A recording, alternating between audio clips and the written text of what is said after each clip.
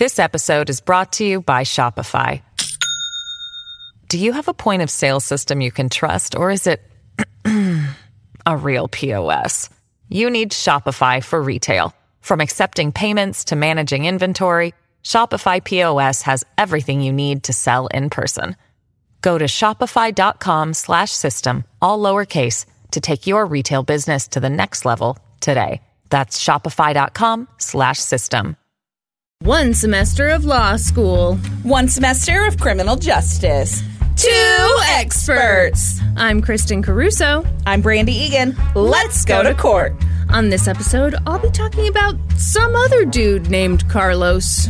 And I'll be talking about bugs. Really? Yeah. Is this like an exterminator case where someone exterminates someone's family? I mean, it's... Did I just guess it? Oh, well, I shouldn't pretend that I'm a genius when I've studied you very closely over the years. Brandy, how you doing? I'm doing pretty good. How are you doing? Feeling a lot better. I have a terrible case to tell today. Wonderful. But we had a 2-cocktail lunch. We did have a 2-cocktail. It was a 2-cocktail day.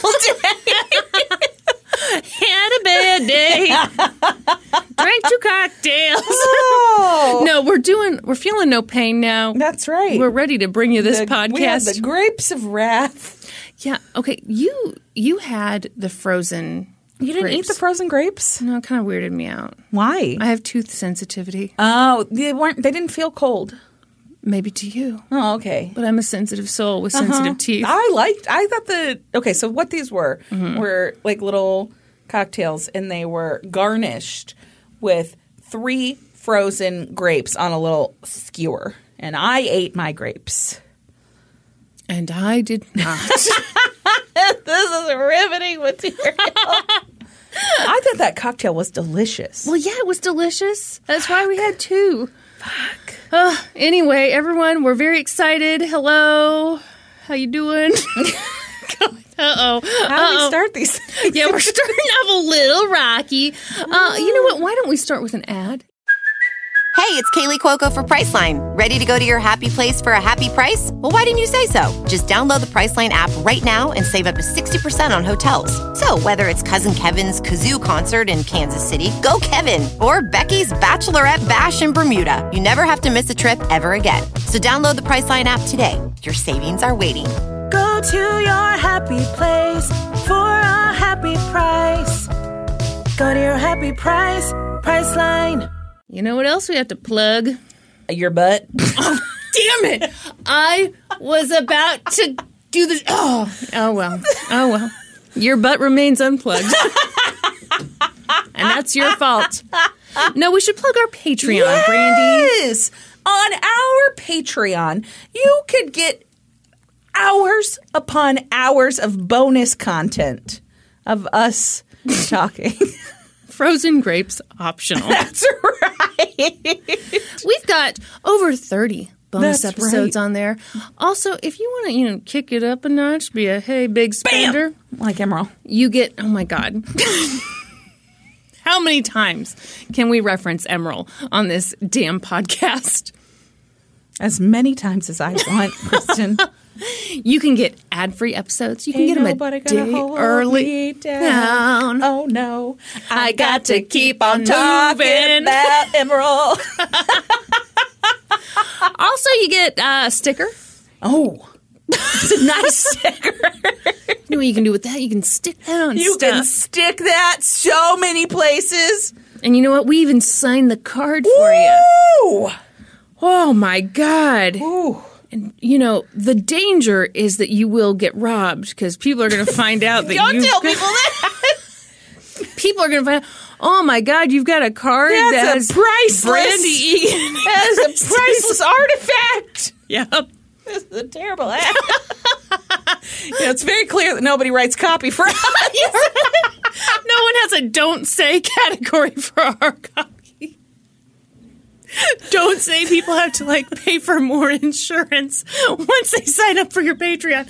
But yeah, I mean, you probably should. You should probably be really it's afraid. A real story.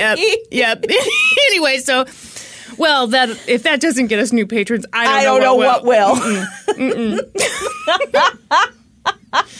All right, you ready for this terrible story? Boy, am I. Brandy. Carlos. Brandy. It's the worst case you've ever covered?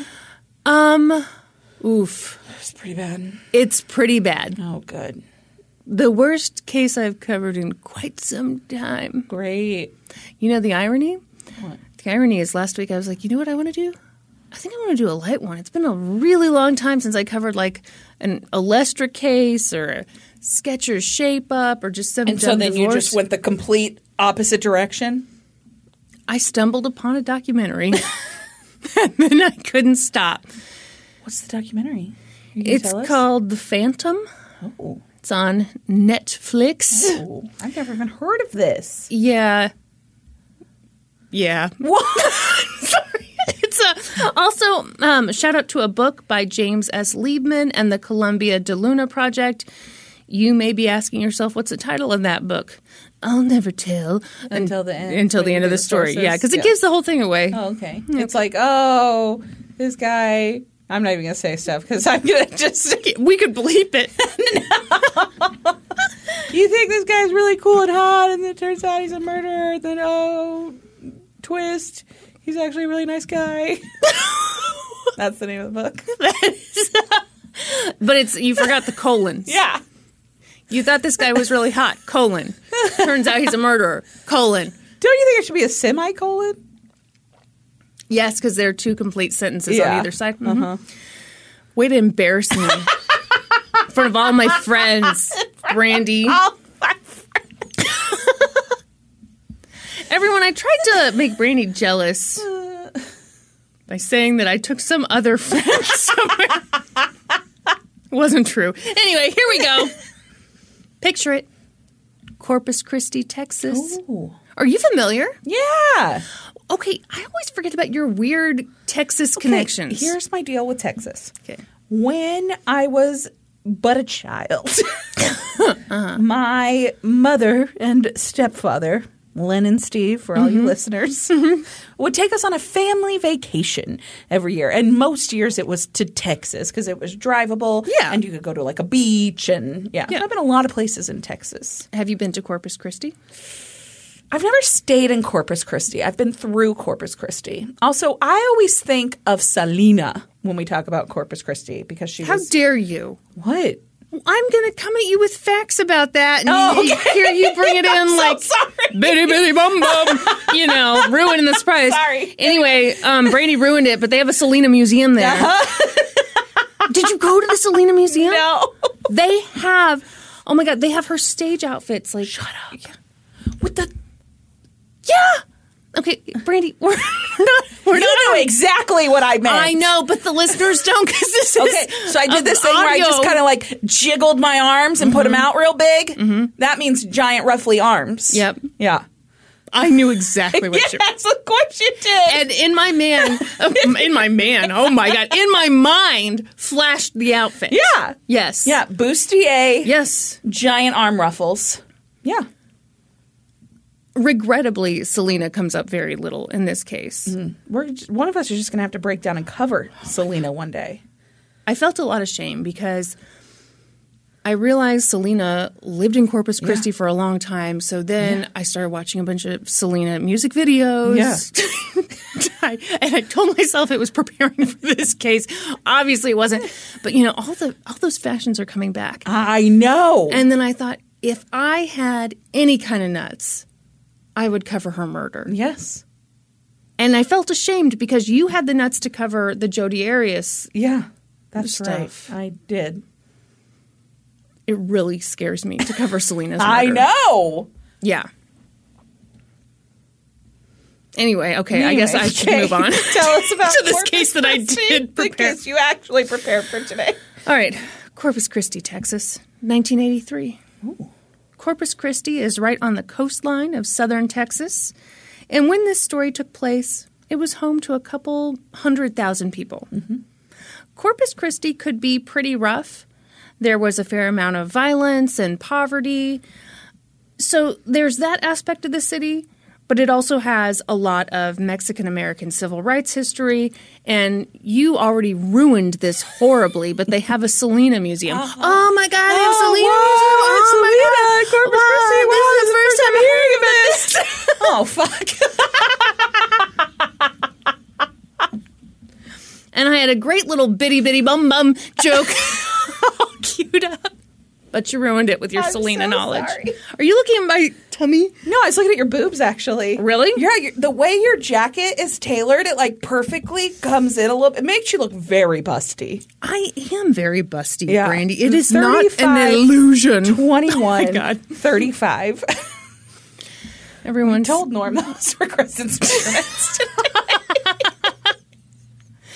And because he knows nothing about ladies' measurements, he was like, oh, really? My waistline is even smaller than that. Corpus Christi was where a woman named Wanda Lopez lived and worked. And funny thing, worked is one word, even though I didn't say it as one word just then. Work. Wanda was 24, and she was fun and friendly, and she was gorgeous. In fact, she was so pretty that she looked good with 1980s hair. Oh, shit. You know. Mm-hmm. You know that means something. Yes, because no one looked good with that hair. No. Wanda worked as the assistant manager at the Diamond Shamrock gas station in an area of town with a very high crime rate. Mm-hmm. And unlike most other gas stations in this area of town, there was no kind of barrier separating Wanda from the customers. And that was too bad, because she definitely needed a glass or plexiglass barrier between her and some of these customers. Yeah. The gas station was super close to a strip club called Wolfie's. And I know, weird name for a strip club. Anyway, a lot of dudes would like come over to the gas station and be kind of gross. And Wanda tried to deal with them as best she could, but people worried about her. In fact, her dad sometimes just stayed in the parking lot while Wanda worked her shift. He wanted to be there in case she needed him. A local police officer was also worried about Wanda, so he dropped by pretty frequently to make sure she was okay. They had, like, hand signals worked out and everything. What kind? Well, I don't know. Like, you ever watched baseball? Yeah. You ever seen A League of Their Own? That's the extent of my baseball knowledge. Yeah. Hat tip, little dust of the shoulder. Mm-hmm. Yeah. Okay. That's code for this guy's a creep. Okay. Mm-hmm. Mm-hmm. Part of the reason people were so worried about her was the fact that Wanda often worked alone. Yeah. And that made her pretty vulnerable. Yeah. This obviously wasn't her dream job, but she needed money and she didn't have a lot of other options. She dropped out of high school, she'd gotten married young, and when she was 4 months pregnant, her husband just took the fuck off. Great. Yeah. Super cool. So at this point in time, she was on her own with a 5-year-old daughter to support. So, she was taking what work she could get. Yeah. And that's why on February 3rd, 1983, she found herself working the 3 p.m. to 10 p.m. shift at the gas station alone. For most of the shift, things were uneventful. But at around 8 o'clock that evening, a guy named George Aguirre pulled up to the gas station and filled his van with gas, and George noticed this sketchy-looking guy. The guy was hanging around outside the gas station, drinking beer, holding a knife. Mm. He didn't seem to be drunk or on drugs. He just seemed scary. Yeah. The guy came up to George and was like, hey, can you give me a ride to the casino club? While he's holding a knife? Yeah. Real casual, though. The kind where you, kind of throw it over your shoulder. And George was like, yeah, no, I sure can't. You're giving me the fucking creeps. Yeah. So the guy backed off, but George had a bad feeling. So he went inside the gas station, and he quietly told Wanda, hey, I think you need to call the police on that guy. He's got a knife. Something's up with him. Yeah. And Wanda must have been pretty creeped out already, because by the time she called police, she sounded terrified. Mm-hmm. Her 911 call was answered by an untrained 22-year-old. Okay, that's not great. Your spidey senses are excellent, Brandy. Right away, Wanda asked the dispatcher to send an officer to 2602 South Padre Island Drive. Does that give me stuff? I don't know that it really does. I mean, it seems to pull up in a used car lot now, so maybe things have changed since, this was a million years ago. South Padre Island Drive. And this is located in Corpus Christi, where Selena once lived. That's true. And they have a museum. That's right. Okay. With her outfits. Excellent. Yeah, I'm looking at a Mazda dealership. Yeah. Uh-huh. Do they have any good deals? Brandy, what do I have to do today to get you into a car? I'm here to tell you, folks, they sell both Mazdas and Mitsubishis. Mm-hmm. Because there's a Mazda sign, but there's a Mitsubishi banner. Well, I'm already confused. So, she tells him, I'm sorry, are you done looking at the Mazda dealership? Well, see, I'm looking, there's Mazdas lined up over here. Mitsubishi's over here. Clowns never to the the left two of me, shall- Jokers to the right. Here I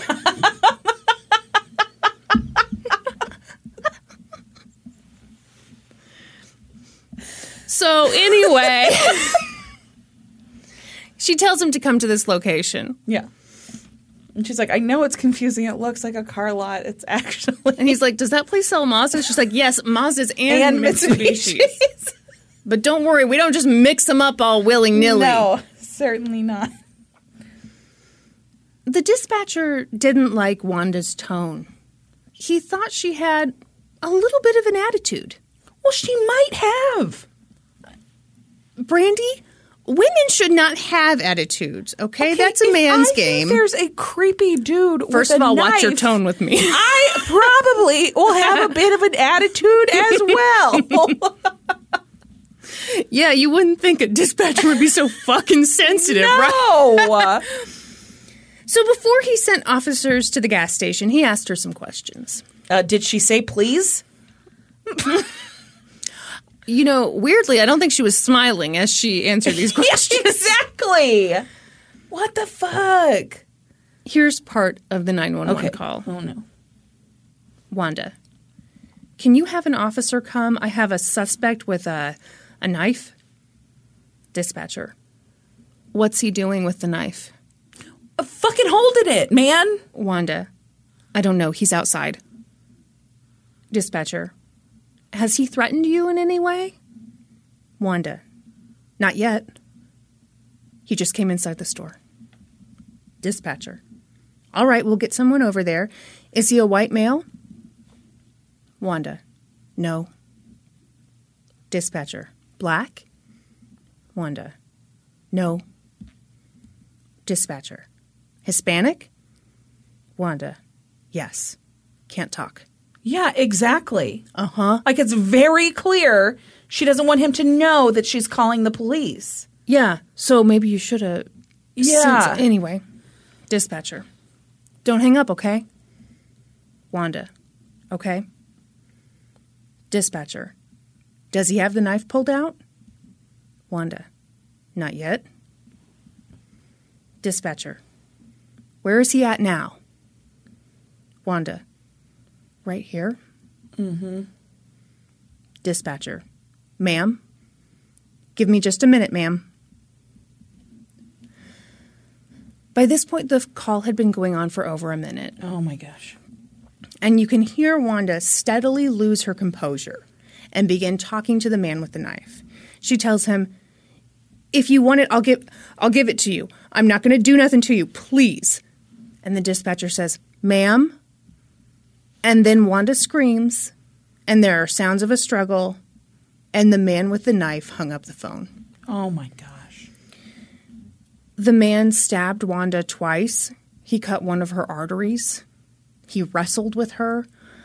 A man named Kevin Baker was outside the gas station and saw the whole thing, and he remembers thinking, well, fuck, I've got to go after him. So he charged after the guy and got a pretty good look at him. The attacker was about 5'9", thin, Hispanic. He wore a flannel jacket over a gray sweatshirt. But when Kevin approached him, the guy turned around and said, "Don't fuck with me, I've got a gun," and took off running. Yeah. Wanda was still alive at this point, but barely. She staggered to the front door of the gas station, and Kevin met her there, and she collapsed into him, and she said, "Help me, help me." He sank down to the ground with her and tried to keep her calm. Oh, my gosh. Kevin was a military veteran, so he did have some training, and that kind of kicked in. He stayed with Wanda, and pretty soon police arrived on the scene. But she didn't make it. She died later that night at the hospital. This was just like an awful, senseless crime. The only silver lining was that at least there were witnesses. George came back and gave a description of the man he saw. Kevin gave a description. Also, John and Julie Arsuaga had been in their car with their lights on when this whole thing went down, and they saw the guy run off toward a field. They got a pretty good look at him. Mm-hmm. He was about 5'9", thin, Hispanic. He had kind of curly ear-length hair, and he was wearing a white button-down shirt, and it was flapping in the wind. I thought he was wearing a flannel jacket with a gray sweatshirt underneath. Well, you know how flannel can so easily be confused for just a white button-down? No. Those are very different outfit descriptions. So police knew who they were looking for. It was a 5'9", thin Hispanic male with curly ear-length hair wearing a shirt. Yeah. So they drove all over the area looking for this guy, and police officer Mark Schauer was going for his fitness merit badge. He was hopping every fence in sight trying to catch Wanda's murderer. Officer Tom Milet was also trying to track the murderer down. He was running and running and searching and searching. Officer spotted the guy and lost him, spotted him, lost him. This manhunt went on for like 45 minutes. And all of a sudden, holy shit, they spotted the fucking guy hiding under a parked truck. Officer Tom yelled, "Freeze! Don't move! City police!" Officers surrounded the truck. Oh my God, I just hit him. Jeez, I'm so sorry. All the wires. Full Forrest Gump on those. Let me... all the wires? What? Yeah, you know the scene in Forrest Gump when he's talking at the rally in Washington, D.C., and the anti-war person comes up and pulls all the wires out? Yeah. Jokes aren't funny when you have to explain them. Disagree. Officer Tom yelled, "Freeze! Don't move! City police!" And this was just there was just a guy like working under his truck, right? This is not. He wasn't working on the truck. Okay. Is this really him? Can you keep your pants on? I'm sorry. Officers surrounded the truck. They pulled the guy out from under it and got a good look at this 5'9", thin Hispanic man with curly ear-length hair who wasn't wearing a shirt or shoes. And, so he just ditched his shirt and shoes during the chase? And that's pretty common. Okay. That is pretty common. Yeah, I mean, people take stuff off so that you don't recognize the clothing. Yeah. All right. Also, you ever get hot? Yeah. So Officer Tom looked at him and he was like, "Oh, this bitch." Okay. I'm sorry. I've watched a lot of RuPaul's Drag Race lately. He had just arrested this dude for public intoxication like a week ago. Oh. The guy was Carlos de Luna, and even though he was only 20, he had quite the arrest record. I will now give you a sampling of it. Oh, please do. Okay. You ready? This is going to take a minute. Yeah. Attempted burglary. Case dismissed. Burglary. No charges filed. Burglary. Burglary again. Grand theft auto. Sniffing paint. Grand theft auto. That paint smells good. I'll sniff it again. Drunk driving. Parole violation. Drunkenness. Drunkenness. Drunkenness. Attempted rape. Pled no contest. Assault. Public intoxication. And now this. Sniffing paint is illegal? I know. It seems kind of like a victimless crime. Victimless crime. I was kind of surprised by that, too. Yeah. I mean, I know you shouldn't, but... Yeah, but... I mean, Okay. You gotta be really balls out about sniffing paint for somebody to, like, spot you and arrest you, right? Arrest you for it? What are you doing? In the store? Mayhaps. So, yeah, he'd been arrested for all kinds of shit. And now this, armed robbery and the murder of Wanda Lopez. But Carlos de Luna was defiant. According to Officer Tom, Carlos said, "You ain't got nothing on me. I'm going to beat this one like I beat the last one." Oh, shit. Officers handcuffed Carlos and put him in the back of a police car. They brought some of the witnesses over to the car and had them look through the back window, and the witnesses, including Kevin Baker, were like, "Yeah, that's him." Would you like to know a fun fact about Kevin? Yeah. He has trouble telling Hispanic people apart from one another. Great. Yeah, he admitted that years later. Wonderful. I am going to pause now because when I first heard that, I was like, "This piece of shit." Yeah. Now, upon further reflection, I think it's really shitty the way the cops did this. Yeah. This is why you do lineups. Yeah. You put someone in the back of a cop car, handcuffed, and say, "Is this the guilty person?" Yeah, probably most people are going to say yes. Yeah, exactly. Yeesh. So, eyewitnesses ID'd Carlos as the man who'd attacked and killed Wanda. And investigators discovered a wallet in Carlos's back pocket with $2 in it and a roll of bills in his front pocket. It was about $150, which was about what had been stolen from the gas station. Officers drove Carlos back to the station, and the whole time, Carlos was in the back seat just talking. He was like, let me go. I didn't do it, but I know who did it. I definitely know who did it. It wasn't me. And they were like, "Yeah, sure, Jan." But when they got to the station, investigators put Carlos in an interrogation room, and they were like, okay. You say you know who did this. Who did it? Yeah, what do you got? And all of a sudden, Carlos didn't have much to say. He didn't want to talk anymore. And investigators were like, "Yeah, didn't think so. All right." Meanwhile, back at the gas station, crime scene investigators were doing an exceptional job. This had been a very violent murder. There was blood everywhere. But they didn't take any blood samples from the crime scene because it probably all belonged to Wanda. Also, So when you said they were doing an exceptional job. exceptionally shitty. I'm sorry. Yeah. Also, they did try to get some fingerprints from the scene, but that's not as easy as it looks on TV. And Pobody's Nerfed, so all those fingerprints that they tried to get were unusable, Brandy. Say Pobody's Nerfed and like act like that's a normal thing that people say every day. It's part of my everyday vocabulary. Also, there were a few items at the crime scene. Chewed up gum, a cigarette butt, a comb, empty beer cans. Lots of stuff they could have taken DNA samples from. Well, this was 83. Okay, but yeah, they could have taken fingerprints. Yes. They could have taken saliva samples. They could have Yes. done some stuff. They could have even just collected these items. yeah, as evidence. But they just throw those in the trash. And I don't blame them because collecting trash is gross. Also, they neglected to scrape under Wanda's fingernails to see if she might have scratched her killer. But please wipe that look off your face because it didn't matter. They'd already caught Wanda's killer.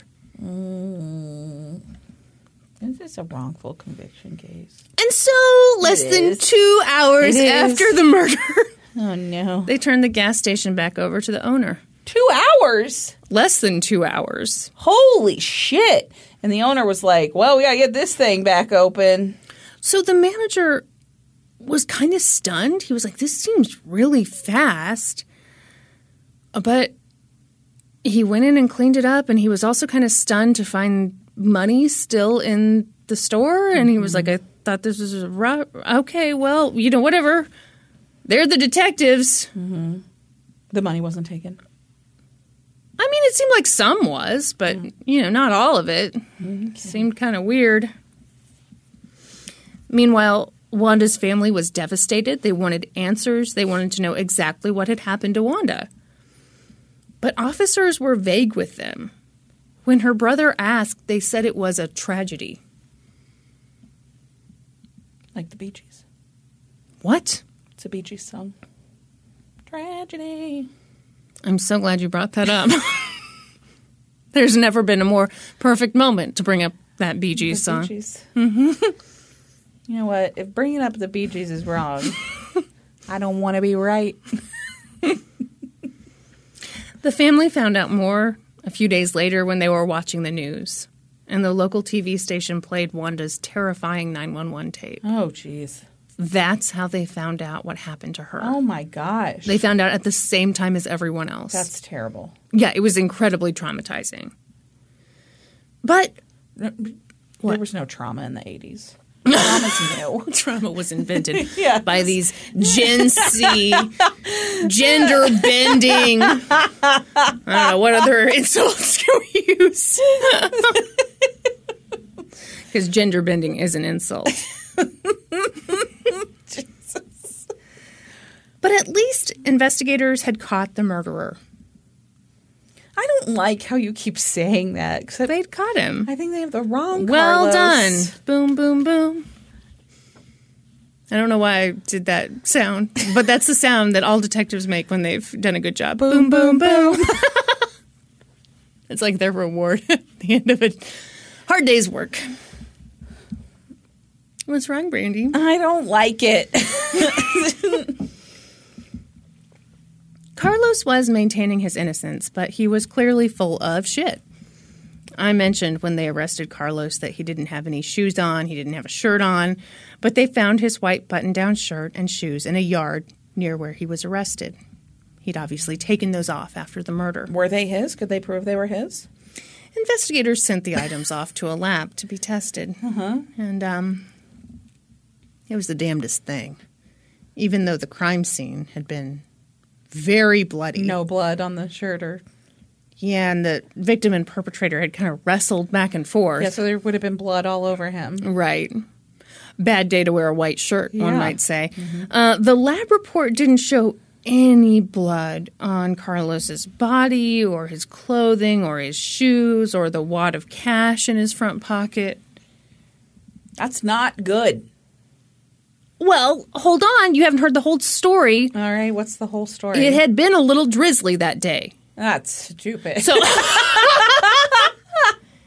obviously the rain had kind of washed the blood, well, definitely washed the blood away, just completely washed it clean. That's when I, take my period panties to just set them outside. Okay, I'm going to have to ask you to never say that again on this podcast. That's the worst thing you ever said. By this point, the local DA's office decided that they were going to seek the death penalty. Carlos... Great, because it looks like such a solid case. Brandy, did you miss the part where the eyewitnesses ID'd him? Except that some eyewitnesses said he had a flannel shirt on and some said he had a white shirt on. Listen, they had like 4 out of 5 facts down pat. Thin, Hispanic, man, 5'9". What more do you A curly earring there. That's right.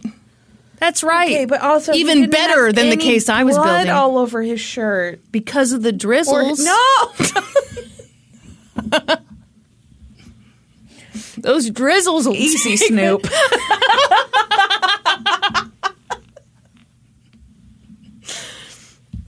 Carlos didn't have...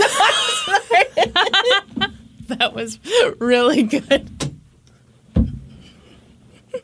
I leaned into the mic when I did it. You wanted people to really hear that. Didn't, though, is the thing. By this point, the local DA's office... Oh, I already said that. Did you get the memo? Yeah, they were great. They're going to seek the death penalty because they're sure they have the right Carlos. Yeah. Did he have a windbreaker on? What? What does that have to do with anything? Carlos from Dream Phone. Is that the only Carlos you've ever known? That's your, like... No. Was he really good at playing guitar? I have no idea. Okay, because Carlos Santana, excellent playing guitar. Was he an amazing baseball player? I don't Carlos know. Beltran, excellent former Royal. And now we have named all Named the all the Carloses that Brandy has known. Also, second, Carlos Santana was an amazing designated hitter for the Royals. Oh, okay. I know 2 Carlos Santanas. I thought you were trying to tell me that Carlos Santana had like another secondary talent, like a hidden talent. He does. He designs women's shoes. What? You never seen Carlos Santana's shoe line? No. Are you making that up? No, it's real. Are you for real? Carlos Santana, the guitar guy. Yeah. You don't have to mime playing a guitar. I understand. Also designs women's shoes. Are they good shoes? Yeah, they're cute. Let me look them up.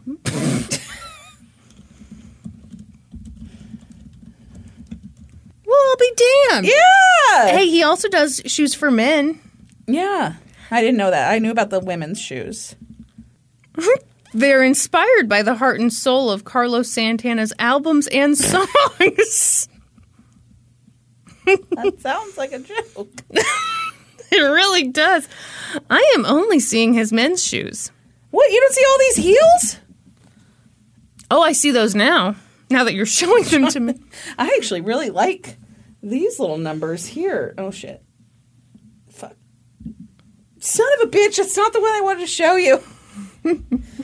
Anyway, it seems that DSW carries Carlos by Carlos Santana shoes. That's what they're called. Carlos by Carlos Santana. Why not just Carlos Santana? Like, why? No, Carlos by Carlos. Look, these are the ones I wanted to show you. Okay. I don't like those. You don't? No, I don't. I like them. Well, you are allowed to have them.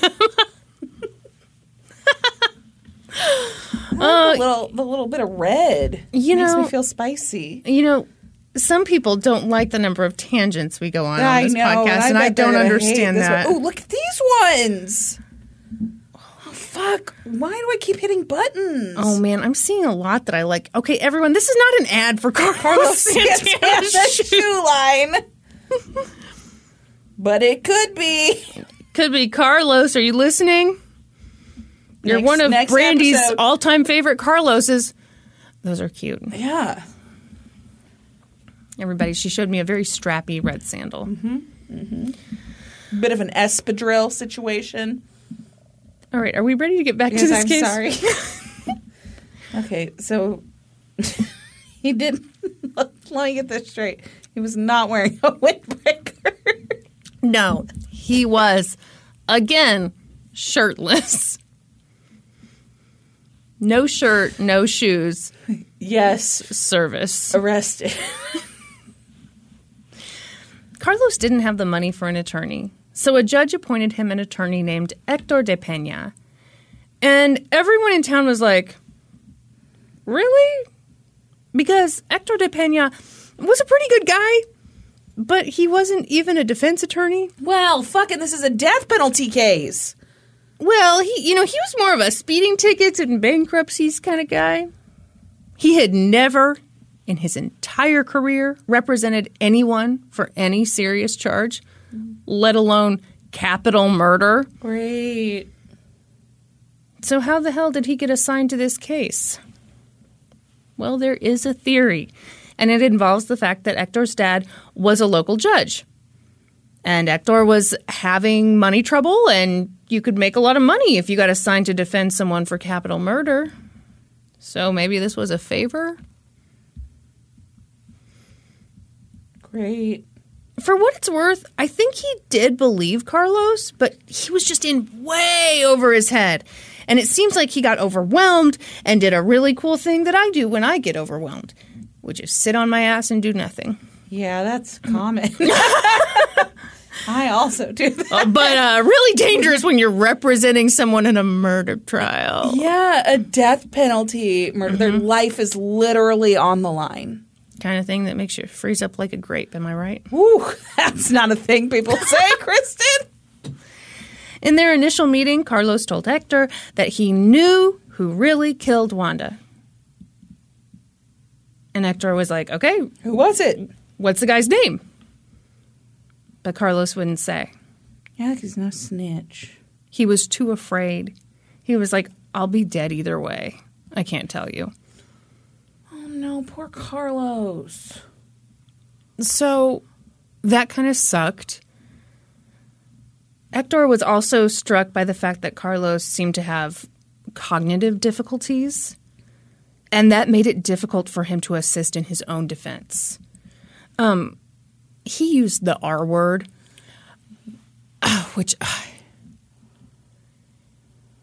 he said this in, oh God, it sounds like I'm defending. Ooh.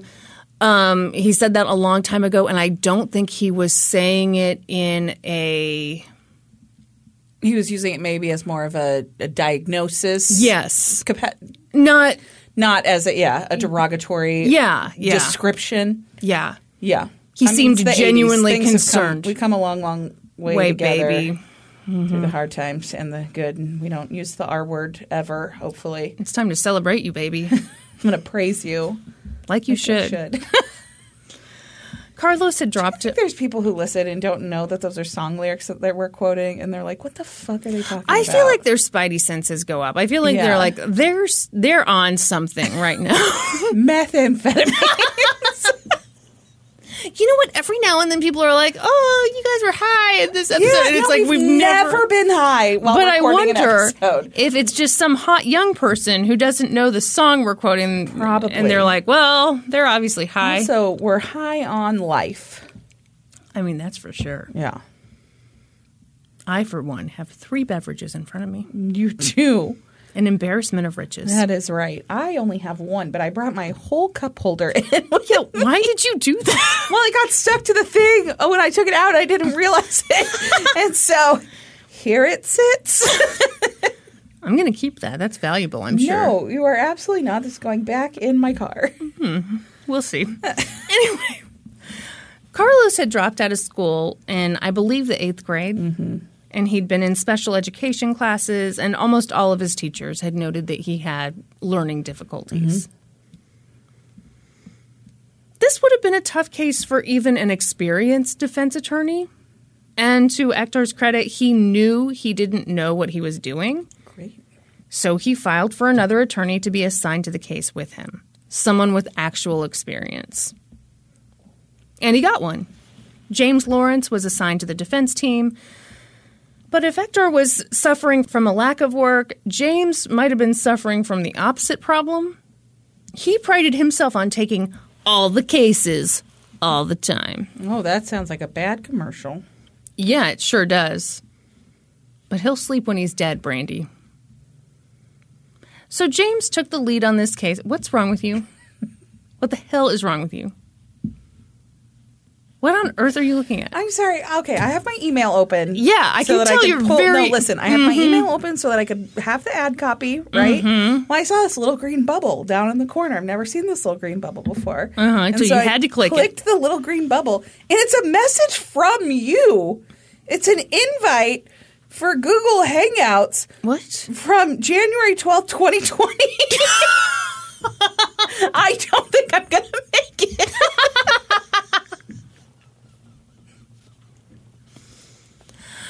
You interrupted me with a notification from myself from 2 years ago. Here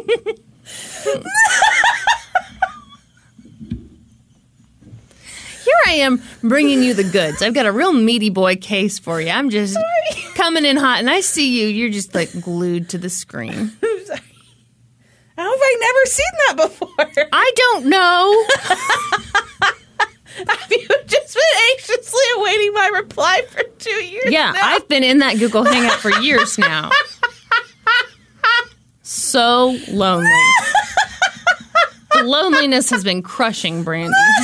Don't say that, poor Vincent Jew. That was rude of me to say that. How dare you bring up poor Vincent Jew? Everyone, Brandy's Devastated. she's balls deep in the Olympics. I am. And poor Vincent Jew, one of our male figure skaters, he tested positive for COVID, and so he cannot compete in the individual men's skating competition. And he released a statement about how upset he was that this happened and how he has worked so hard during the entire pandemic to make sure that he wasn't exposed. And so he said, the loneliness I have experienced over the last 2 years has been crushing at times. Poor Vincent. Wow. Anyway, he did win a silver medal because he participated in the team program. For more Olympic Games coverage, go to letsgotocourt.com. Anyway, so James took the lead on this case, but they were kind of screwed. The trial was right around the corner, and Hector had done next to nothing on this case. Yeah, because he was overwhelmed, and so he did the thing. It was like, I'm just going to pretend it's not happening. Mm-hmm. I guess the judge asked him about this, and he was like, well, I was busy with my cases and stuff.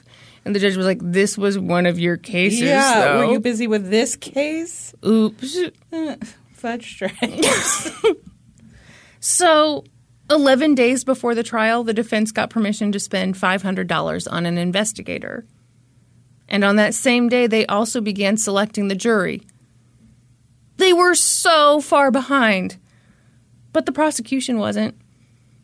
They'd been building their case for months. They couldn't get a continuation? I think they did. Oh, gosh, I wish I could remember. I feel like I know they asked for a lot of delays. Yeah.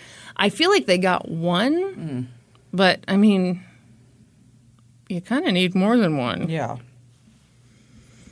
As the trial date neared, prosecutors offered Carlos a deal. Plead guilty and we'll take the death penalty off the table. We'll give you life with the possibility of parole.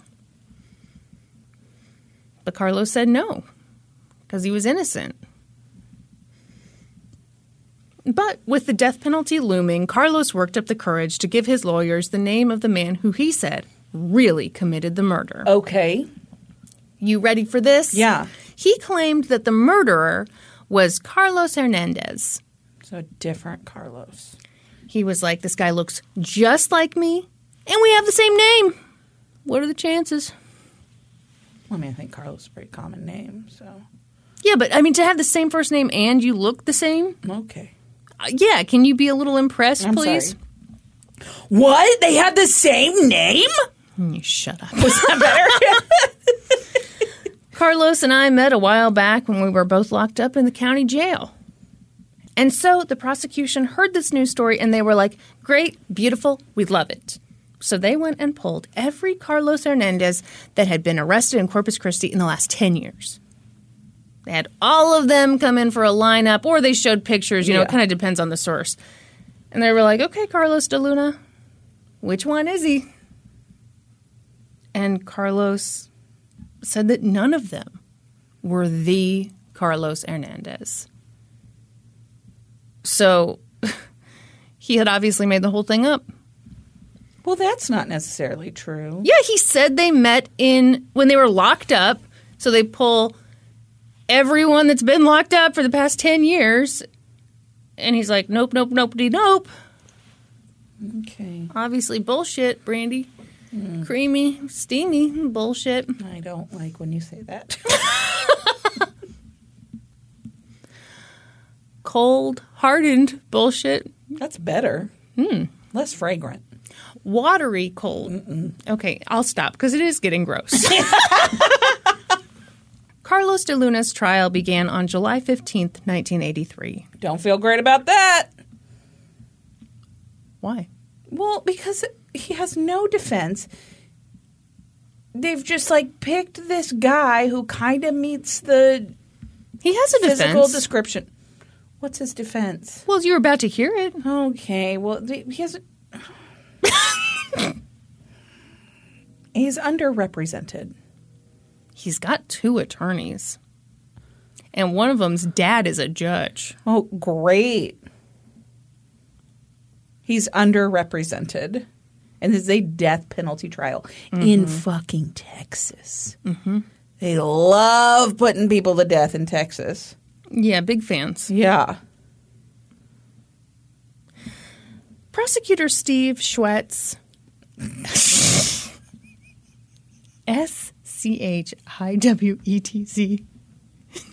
Is it Schwetz?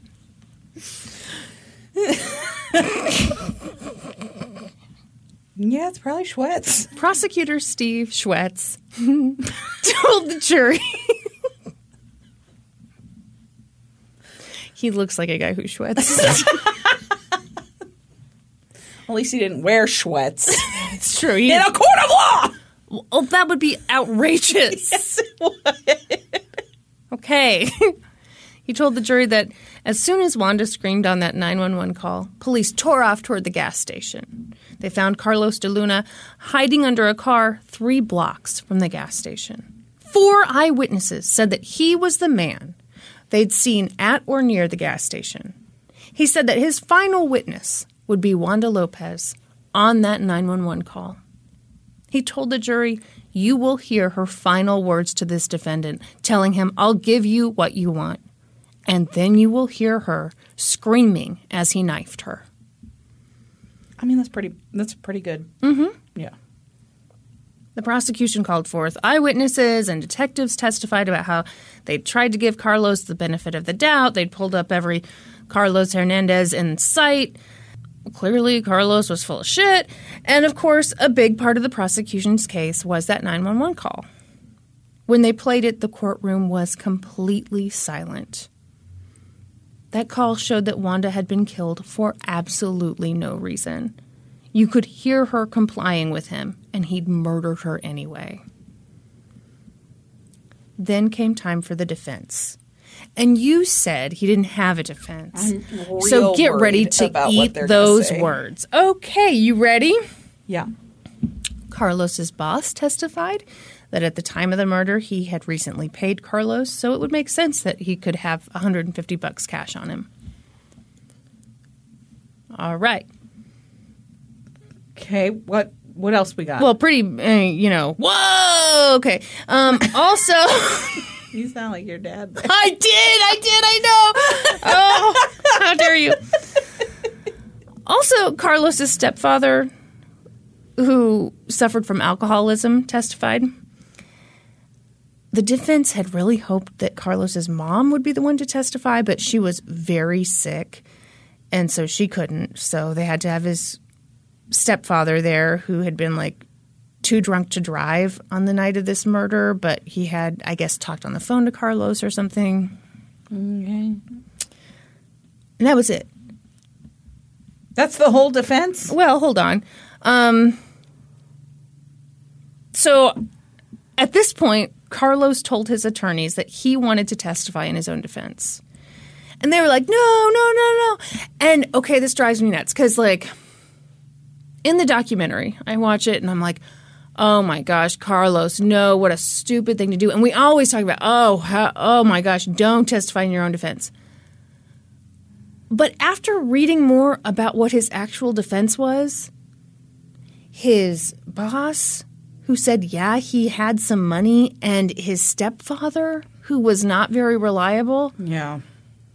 I mean, at that point, I feel like I would be like, you know what? I'm going to try. Yeah, see what happens. Yeah. Yeah.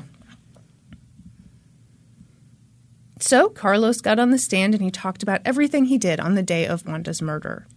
And it's a lot of stuff, but he specifically mentioned that he ran into a woman named Mary Ann Perales that evening. Mm-hmm. He supposedly ran into Carlos Hernandez, his imaginary friend, and then, his imaginary friend went and killed Wanda. Mm-hmm. And Carlos de Luna was standing a good distance away, saw it happen, and got scared and ran. Is Carlos Hernandez's first name not legally Carlos? Is that why when they pulled all the people who have been arrested, he didn't come up? I don't know. It sounds like a phantom to me. I mean, it just sounds like a bunch of bullshit, right? Sounds like he's trying to get out of something and he's telling some ridiculous story. I don't think so. Carlos also testified that the white button-down shirt and shoes, they weren't his. Mm-hmm. He was just a totally normal guy who walked around on cold days in February with no shirts and no shoes. It is weird that he had no shirt or shoes on. Yeah. Does he offer an explanation for that? If he does, I didn't see it. Okay. But he claims those aren't his. Mm-hmm. So the prosecutor was listening to all this, and he grabbed one of the detectives, and he was like, hey, I need you to find this Marianne Perales lady. Mm-hmm. He says he was with her. Let's find her. And the detective found her. And so Marianne Perales ended up testifying, and it wasn't great for Carlos. She was like, no, I definitely wasn't hanging out with him that night. In fact, I was 7 months pregnant at the time, and my friends and family held a baby shower for me that evening. Oh, shit. So I was definitely at my own baby shower, and there are pictures of me at my own baby shower. Shit. Yeah. Oh, no. Okay. This trial only lasted 3 days, and in closing arguments, the prosecution replayed the 911 call and focused on that testimony from Marianne Perales. Carlos's alibi was a lie, and this Carlos Hernandez person was made up. He was a phantom. In the defense's closing arguments, they argued that Marianne had a vendetta against Carlos. What was the... You know, she was just, like, real bitchy, you know. Okay. She just had something against him. Also, the prosecution only played that 911 call for dramatic effect, so let's all calm down, okay? It's not looking good for Carlos. Hector, I guess he also did a closing argument, and he tried to be like, point out that, like, there's no evidence. Yeah. But he was so lacking in confidence that, like, he wasn't speaking loud enough. And so the judge had to tell him to speak up. Oh, no. And then he got kind of embarrassed. And, you know, he's talking about the lack of physical evidence. And he's like, he said something like, well, these are all minor points. Well, shit. I know. That is not good. So now you're going to tell us that Carlos was found guilty. He was sentenced to death. And then the phantom Carlos came forward? When the jury went into deliberation, the prosecution offered Carlos another plea deal. They'd take the death penalty off the table if he pled guilty. But he refused because he was innocent. And a few hours later, the jury returned their verdict. They found him guilty. Yeah. Oh, I'm sorry. Then came the sentencing phase, and the defense didn't do much, you know. Yeah. But the prosecution had plenty of ammo. They brought in this very frail, sick 54-year-old woman who was the mother of a friend of Carlos de Luna, and she told the jury that one night after a party, he attempted to rape her. Holy shit. Yeah, she said that he told her he would kill her if she screamed. He broke like 3 of her ribs.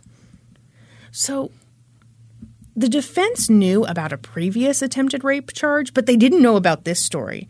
And when Hector de Pena heard this woman testify, he said, "Oh, shit," so loudly that the court stenographer had no choice but to include it in the official record.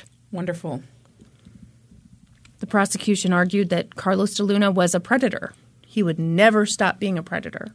He would kill again. The jury gave him the death penalty. Yeah. And he went on death row. And, you know, a lot of people thought this trial was kind of funny. It was a stupid criminal story. The guy tried to say he saw some dude with his same name who looked just like him commit the crime. How ridiculous. By this point, Carlos got a new defense attorney to help with appeals. Mm-hmm. I took out apart a little detail that I had in earlier. What was the detail? Well, it seemed silly this morning, but now it seems important. Mm-hmm. His new defense attorney had the exact same shirt that my dad used to wear to work all the time. I believe it was from JCPenney's. It was a blue and white striped number. All right. You're welcome, everyone. I'm glad you included that. Yeah. It would have been incomplete if I had omitted it. Yeah. I think we can all agree. That's right. We need to know how DP dressed That's enough. for work. So they got to work on his appeals, but none of his appeals were successful. He continued to maintain that Carlos Hernandez had killed Wanda Lopez, but nobody listened. So with all of his appeals exhausted, it came time for Carlos to be moved to the death house in Huntsville, Texas. That's what they call it. Yeah. His execution date was set for midnight on December 7th, 1989. Dang, that's fast. I know. Shit, okay. A man named Carroll Pickett was the death house chaplain, and he stayed with Carlos that day and he showed him kindness. Carlos told him he wanted to write letters but didn't want them to be censored by the guards. And so Carroll told him, okay, you write them and give them to me and I'll mail them for you. At one point, Carlos told him, I never had a father. You know, my father died.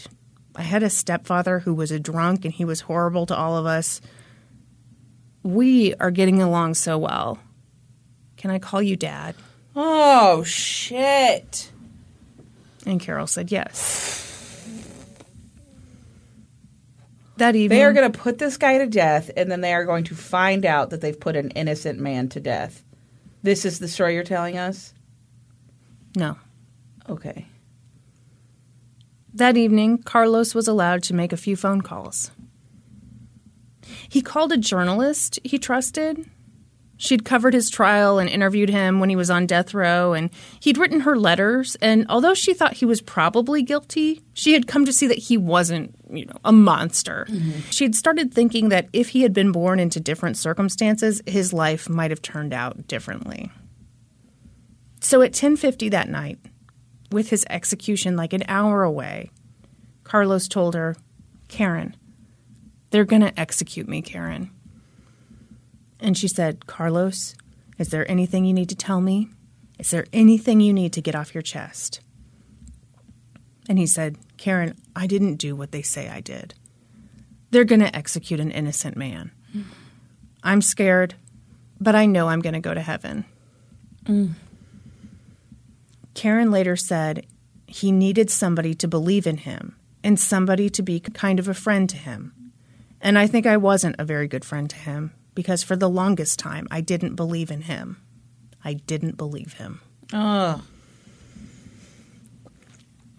Carlos also called his brother Manuel. By the way, that's the way he pronounces his name. And Manuel said, can I ask you a question? And Carlos said yes.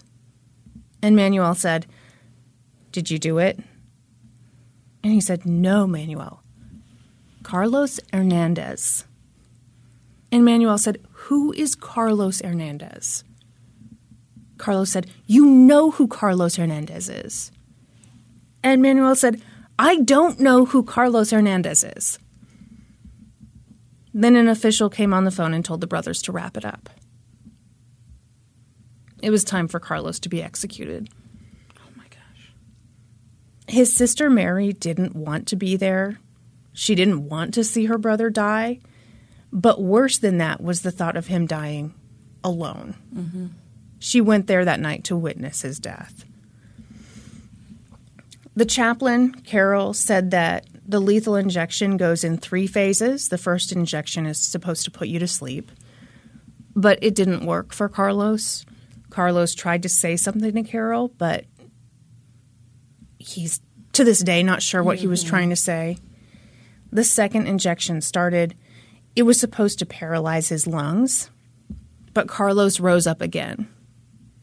The last injection was supposed to paralyze his heart, and that one finally worked. Carlos de Luna had been killed by the state of Texas. He was 27 years old. But as this was all happening, Wanda Lopez's family struggled. They had had a lot of time to think about the way she died and how senseless it had been and how it might have been prevented. So they hired an incredible attorney named Rene Rodriguez for their civil case. And the thing about him is he actually gave a shit. Yeah. In his investigation for the civil case, Rene uncovered a lot of wrongdoing. First of all, he discovered that Wanda hadn't just made one 911 call that night. She'd made 2 phone calls about the man who would eventually murder her. Oh, my gosh. In the first call, the dispatcher brushed off Wanda's concerns and told her to call back when the guy did something. Yes. So Wanda had called when he was outside. And they're like, yeah, but has he done anything? Keep in mind, she's working in a very high crime area. By herself. Yes. Holy shit. Okay. And I've got to say, if you're working the late shift at a gas station, you're probably not the type to just call the police over every little old thing. I'm sure you are not. So, Yeah, I would think that maybe you could send somebody out. Yeah. So, yeah, she called the first time. She got brushed off. She called the second time. And, yeah, she did probably have a bit of an attitude because she had to re-explain everything. Yep. And this time try to actually convince them to send someone over. But the only call that was ever made public was the second phone call. For this investigation, Rene spent a ton of time in the courthouse, and he made friends with, like, everyone there. Mm-hmm. And someone told him, hey, I think there are a few crime scene photos that the prosecution didn't show anyone. You might want to look at those. Oh, my gosh. So Rene was like, bam, subpoena. And he got the crime scene photos, all of the crime scene photos, and they were shocking. They showed police officers contaminating the crime scene. They showed what were clearly the murderer's footprints in the blood. Great. But investigators had made no efforts to examine the size of those footprints or anything. And, I mean, this fucking goes without saying, but obviously that shows that the guy's shoes should have had blood on them. Yeah, the shoes they recovered from the field that they said were Carlos's should have blood all over them. Oh, no. We forgot about the drizzles. Yeah. It had drizzled earlier that day. Yeah. Rene took these photos to Carlos de Luna's former defense team, and he showed them to them, and he says there was no reaction. Because they didn't care. He later said, if you're poor and you have no money and you can't get yourself a lawyer who really gives a shit about your case, you're going to die. Yep.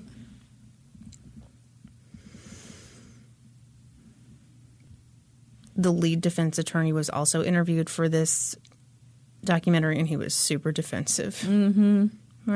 Defensive. He mounted a better defense of himself than he did for Carlos in an actual murder trial. I'm sure. Admirable. Anyway, this civil case was settled for an undisclosed amount, and I know you hate that, but let's just hope it was just like $11 billion. Yeah. Mm-hmm. So let's fast forward several years. We're in New York City. Ooh, where they make salsa. At Columbia Law School. Jim Liebman was a professor at Columbia Law School, and in the late 90s, he did a bunch of studies on capital cases. And his research uncovered a lot of errors within the justice system. He basically found out that, it is incredibly difficult to get a successful appeal. Once the system has you, they don't let you go. Yes. And also, if you're poor, you're fucked. Yeah, or if you're a person of color, you're fucked. Yeah. I was about to say not if you're OJ, but eventually, yeah. Yeah. System got OJ. Yeah. All right. Around this time, Texas was executing people left, right, and center. And the governor at the time was a man by the name of George W. Bush. He is better known now as a painter. At the time, George W. Bush was questioned about the death penalty, and he went on record saying that no innocent people had died while he was in office. That's a bold fucking claim, W. Sure is. But that is actually a pretty popular mindset, that our system is so good. And, when we're talking at that level, if you get put to death, you've had all these chances with these appeals and there's so much scrutiny. No. Yes, Brandy. No, and this so is if wrong. we put you to death, no. then you for sure did it. Oh, that's not true. The thing I love about it is that when you look at who's on death row, it's like very representative of the population of the United States. Yeah, it's not accurate. Several years later, Supreme Court Justice Antonin Scalia wrote in one of his opinions, "It should be noted at the outset that the dissent does not discuss a single case, not one, in which it is clear that a person was executed for a crime he did not commit. If such an event had occurred in recent years, we would not have to hunt for it. The innocent's name would be shouted from the rooftops by the abolition lobby." No, it fucking wouldn't, because the system would do everything to cover that up.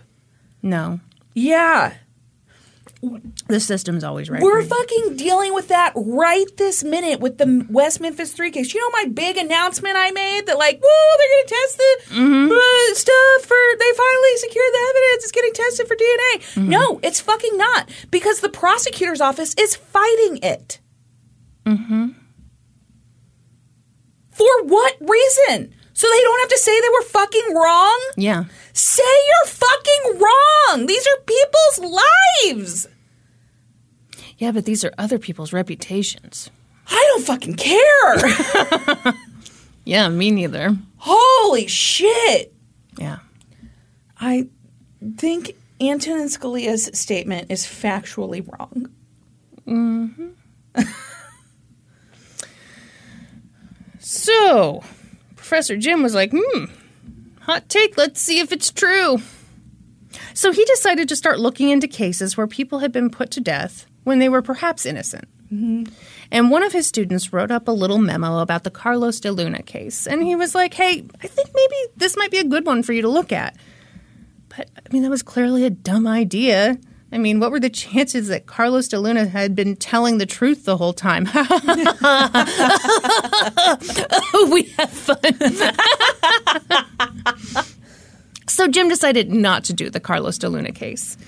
But then he found another sketchy death penalty case in Corpus Christi, so he hired an investigator to go look into that case. And he was like, hey, while you're there, if you got a free hour, if you're super bored, go look and see if you can find this Carlos Hernandez guy. And the investigator was like, yeah, all right. And he went to Corpus Christi, started poking around, asking questions. And in one day, he found the Carlos Hernandez who Carlos de Luna had been talking about all along. Oh, my gosh. The investigator called Professor Jim and was like, this guy looks just like the guy who was executed. And Jim was like, holy shit, we need to go balls out on this case. Yeah. And that's a direct quote. Uh-huh. He's very unprofessional. Yeah, extremely. Mm-hmm. Carlos Hernandez and Carlos de Luna looked so much alike that when shown pictures of the two men from that same time period, some of their own family members couldn't tell them apart. Holy shit. Yes. But it wasn't just that these two guys looked alike. Carlos Hernandez had a long criminal history of, you ready for this? Robbing gas stations. For fuck's sake. Carrying knives. Okay. And assaulting women. Jesus. Mm-hmm. So this professor and a team of students at Columbia started a 6-year investigation into this case. They interviewed more than 100 witnesses and discovered that at the time of Wanda's murder, Carlos Hernandez had bragged about how he was the one who did it, but his look-alike was taking the fall. Oh, my gosh. Apparently they have a word for this in Spanish, tocayo. It's where someone has your same first name and they look like you. Never heard of that. I know. Wow. Now you have. Yeah. The team looked at crime scene photos, which showed that the knife used to kill Wanda was a lock blade buck knife. Oh, yeah. Mm-hmm. We can all picture it. Yep, I know exactly what that looks like. It's got a blade and then a handle. Mm-hmm. That's right. And gold trim and a brown handle. And it's a knife. get a load of this, Brandy. Carlos Hernandez was arrested like 20 or 30 times because once you pop, you can't stop. And in the majority of those cases, he had a knife on him. Was it one of those, It was everybody a knows lock it's a blade buck knife with gold trim and a brown handle. Great. Investigators also discovered that a few years before Wanda's murder, another woman in Corpus Christi was murdered. Her name was Dalia Sauceda. Her body had been discovered in her van with a giant X carved in her back. Jesus. She had been strangled and sliced open in front of her 2-year-old. Oh, my gosh. Carlos Hernandez had been a suspect in that crime. In fact, he was arrested and charged. A pair of his underwear were found next to her body. His fingerprints were found on a can of beer in the van. Initially, he told police that he hadn't seen her in months. But he later changed his story. He said he'd had sex with her the day she was killed and that afterwards she drove him home. So that's super believable. Yes. So they ended up charging a guy named Jesse Garza for Dalia's murder. Great. Jesse went on trial, and his defense was basically like, are you fucking serious? Carlos Hernandez obviously did this. Yeah. Carlos was brought in to testify at this trial, which we've talked about this before, where obviously the murderer is testifying. Yeah. This is so trippy to me. Anyway, thank God, Jesse was acquitted. But here's a fun fact. The prosecutor in that case was the same prosecutor in Carlos de Luna's case. In other words, not long after Jesse's trial wrapped up, Carlos de Luna went on trial for murder, saying that Carlos Hernandez did it. And they were like, we haven't found any Carlos Hernandez's. Yeah. Those same investigators in the same courtroom all claimed to not know who Carlos Hernandez was. In a case about a woman being murdered with a knife. Holy shit. I've got goose. I'm so mad. I hate this case so much. So Steve fucking Schwetz, who was the assistant district attorney at the time, he worked the Carlos de Luna case, and Ken Bodery was the one who worked both of these cases. Somehow, these idiots agreed to be interviewed for this documentary. I don't know how this happens. These two, I've got to admit, it was kind of fun to watch their progression, because in the start of the documentary, they're like, well, you know, blah, blah, blah, blah. And then they get to this part, and they become sweaty betties when they talk about this. Yeah. Steve claimed to know nothing about this Carlos Hernandez stuff. That's what he told Professor Jim when Professor Jim asked him about it. He's like, I don't know her. And Professor Jim was like, well, Ken Bodery sure as shit knew. Yeah. And Steve was like, really? So he claims he called Ken, and Ken was like, oh, I don't remember much. But when Ken was interviewed, he was like, well, you know, at the time when Carlos de Luna brought up Carlos Hernandez, I turned to Steve and I said, it's not a phantom. This is a real person. This person came up during a trial of mine. Okay. Yeah. Ken claims, as best he can recall, Brandy, that he and Steve talked about it, but Steve wasn't too concerned about it. Wonderful. It's sure hard to know which asshole to believe, isn't it? Yeah. They both seem so credible. Yeah. It can't be that they're entirely full of shit. Yes, exactly. Also, Ken looks like Colonel Sanders.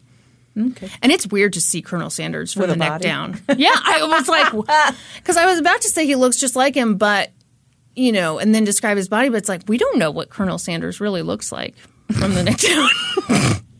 We have only our imaginations. Important things.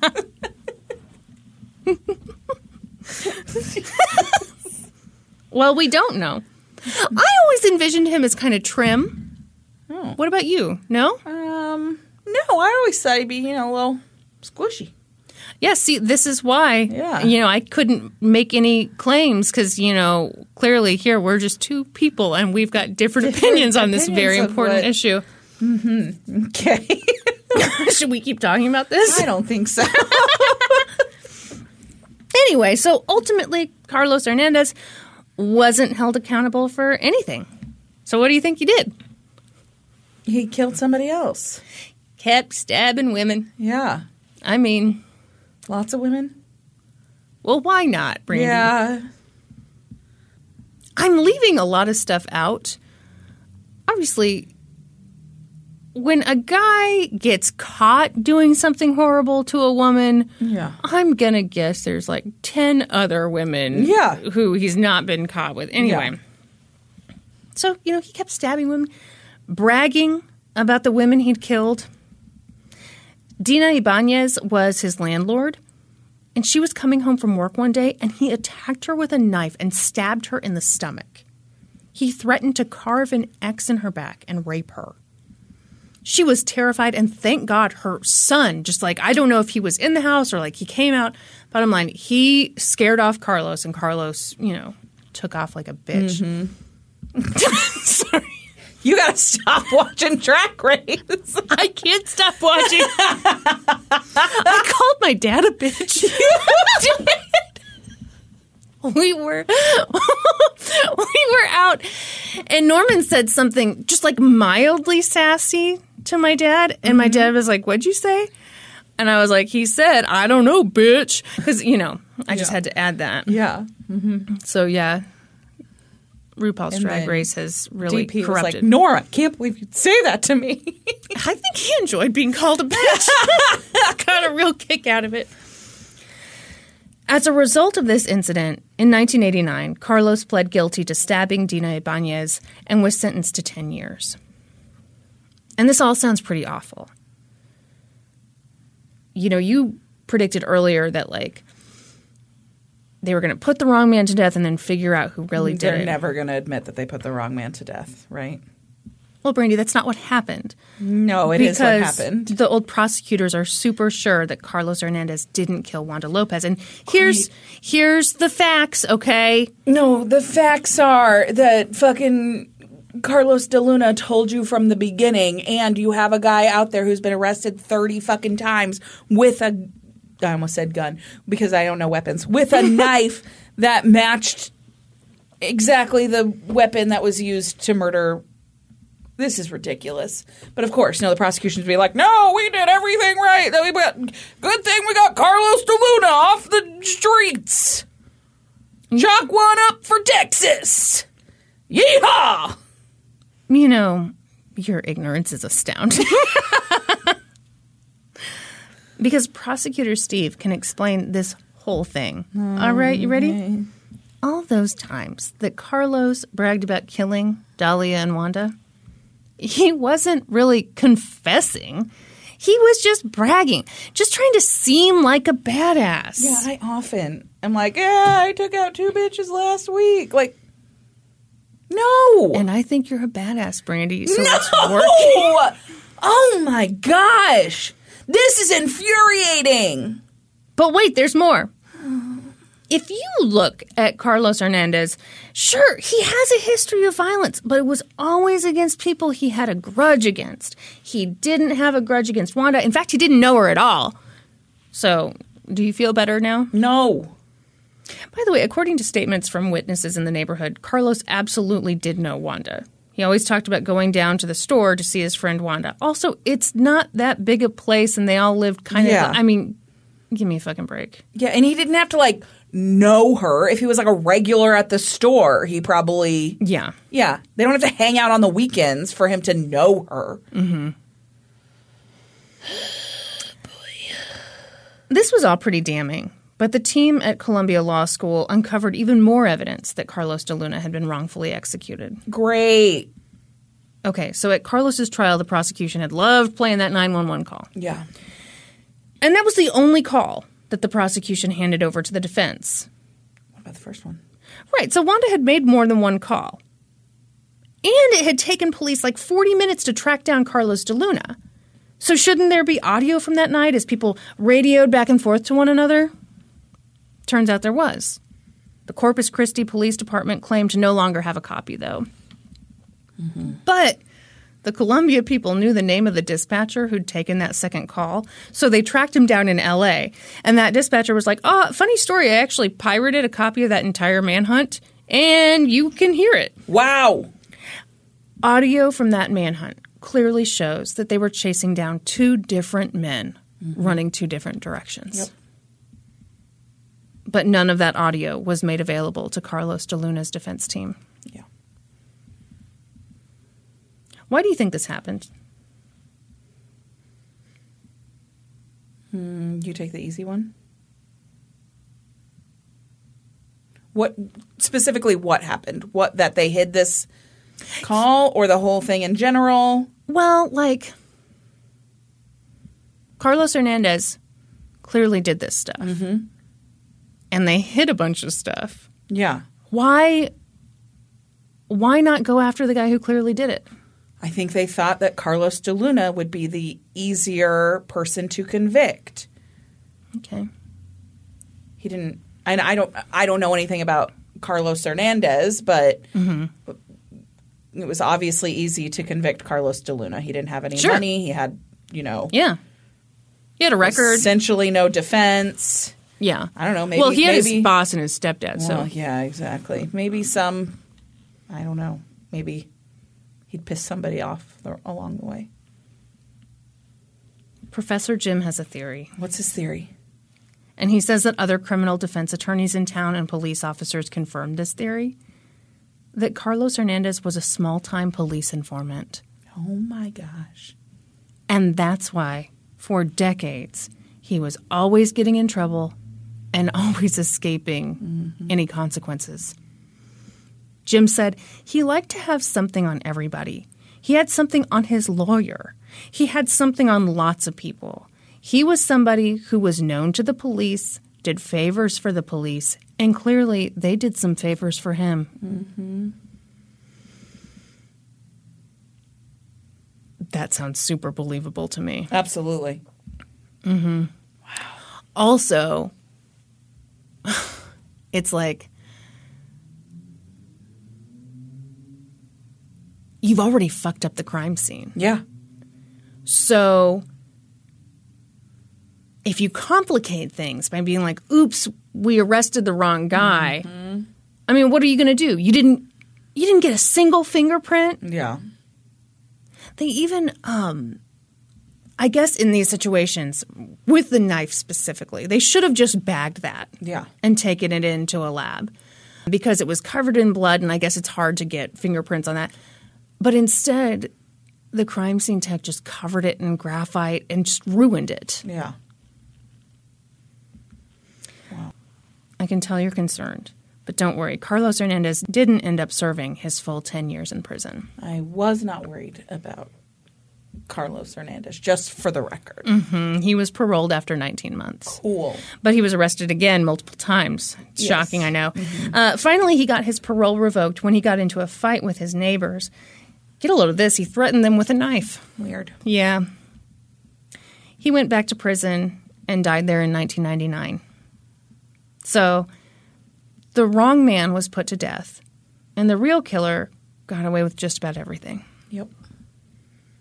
So I'm going to end with a quote from the chaplain who was with Carlos de Luna when he was killed by the state of Texas. He said that after Carlos died, he thought, here is one of the biggest mistakes that Texas has ever made. He'd done some things before this. He admitted to them. But he didn't do this one, and they killed him anyway. Texas likes to kill people, to show people that killing people is wrong. Well, sometimes they killed innocent people. And that's the story of Carlos de Luna. Fuck, that was terrible.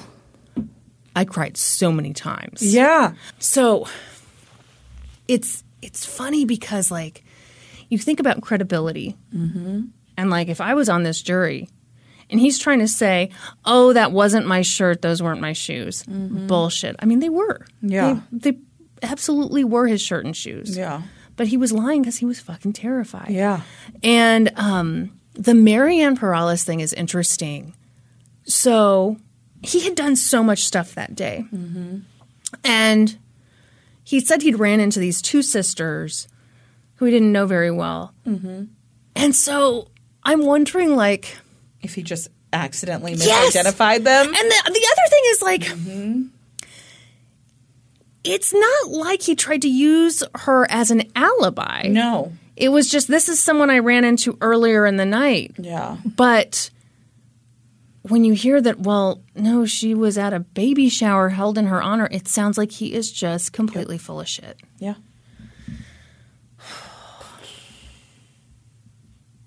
That's why I was so anxious about this case today. It was terrible. Yeah, it's terrible. Sorry. Thank you for that. You told it wonderfully. Really? Yeah. I was very nervous. No, you did great. But it was terrible. Yeah. Okay, I'm getting water. Yes, get water. Oh, jeez. You know what, Brandy? I think we desperately need a change of subject. All right. I'm not going to lie to you, Kristen. Do you have a terrible one, too? It's bad. Jeez. Oh, boy. It's bad. It's real bad. Comes from my new favorite Oxygen show. Oh, no. Family Massacre. Oh, Brandy. Oh, my God. This is going to be the worst episode we've ever done. I also watched an episode of Dateline. I bet you did. I did. It's not true. I lied to you just now. You just I did. read the transcript? I read an episode of Dateline. But you know what? Okay, it was a Keith Morrison episode, so I for sure read it in his did voice. read it in his voice. Was as if I was watching it. All right. It's entitled What? The Mystery of the Lost Weekend. That is such a Dateline title. I swear. I swear they have one person who does their titles. You don't think Keith Morrison wrote that himself? No, I do not. Are you crazy? No, and I think Dateline has like those little word magnets, and they don't have very many words. Yeah. It's like dark and night and lone, and and you just reach into a hat, and you pull out 3 of them, and boom, there's your title for the episode. Bing, bang, boom, dinner on the table. That was our gift to HelloFresh, Brandy. Also, if you're listening to the ad-free version of this episode, that'll sound really weird and out of place. Also, thank you for paying more for these episodes. We appreciate you greatly. Sunday, July 6, 2003 was an exciting day for Joni Harper. Was it? Because it sounds like her family died. Well, isn't that what you're about to tell me? Not yet. Sorry. Can you keep your pants on? Oh, it's not so fun when I do it to you, is it?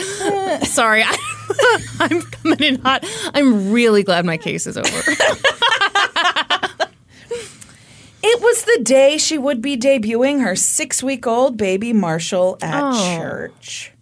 Church was a huge part of Joni's life, and on that July day, she attended the Sunday morning service with her mother, Ernestine, and her 3 children. 4-year-old Ernestine? Ernestine, yes. Never heard that name. Yeah, that's a name.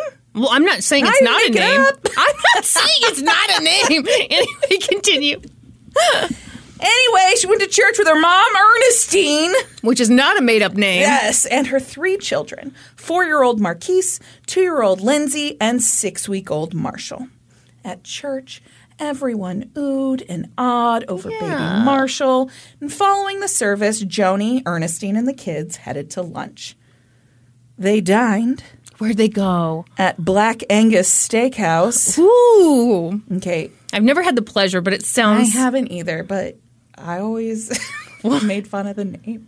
Why? Black Anus. Oh, come on. You've never seen, like, there's like a picture of like the sign with the G burnt out, and so it just says, no. You've never seen this picture? Hang on. Surely they don't do that. Don't Google Black Anus. Well, nobody did it on purpose. Like, the sign didn't line up properly. Kristen. Okay. I'm sorry. You know what? The G was burnt out. Okay. Yeah. Oh, yeah. That's the second image that comes up on Google.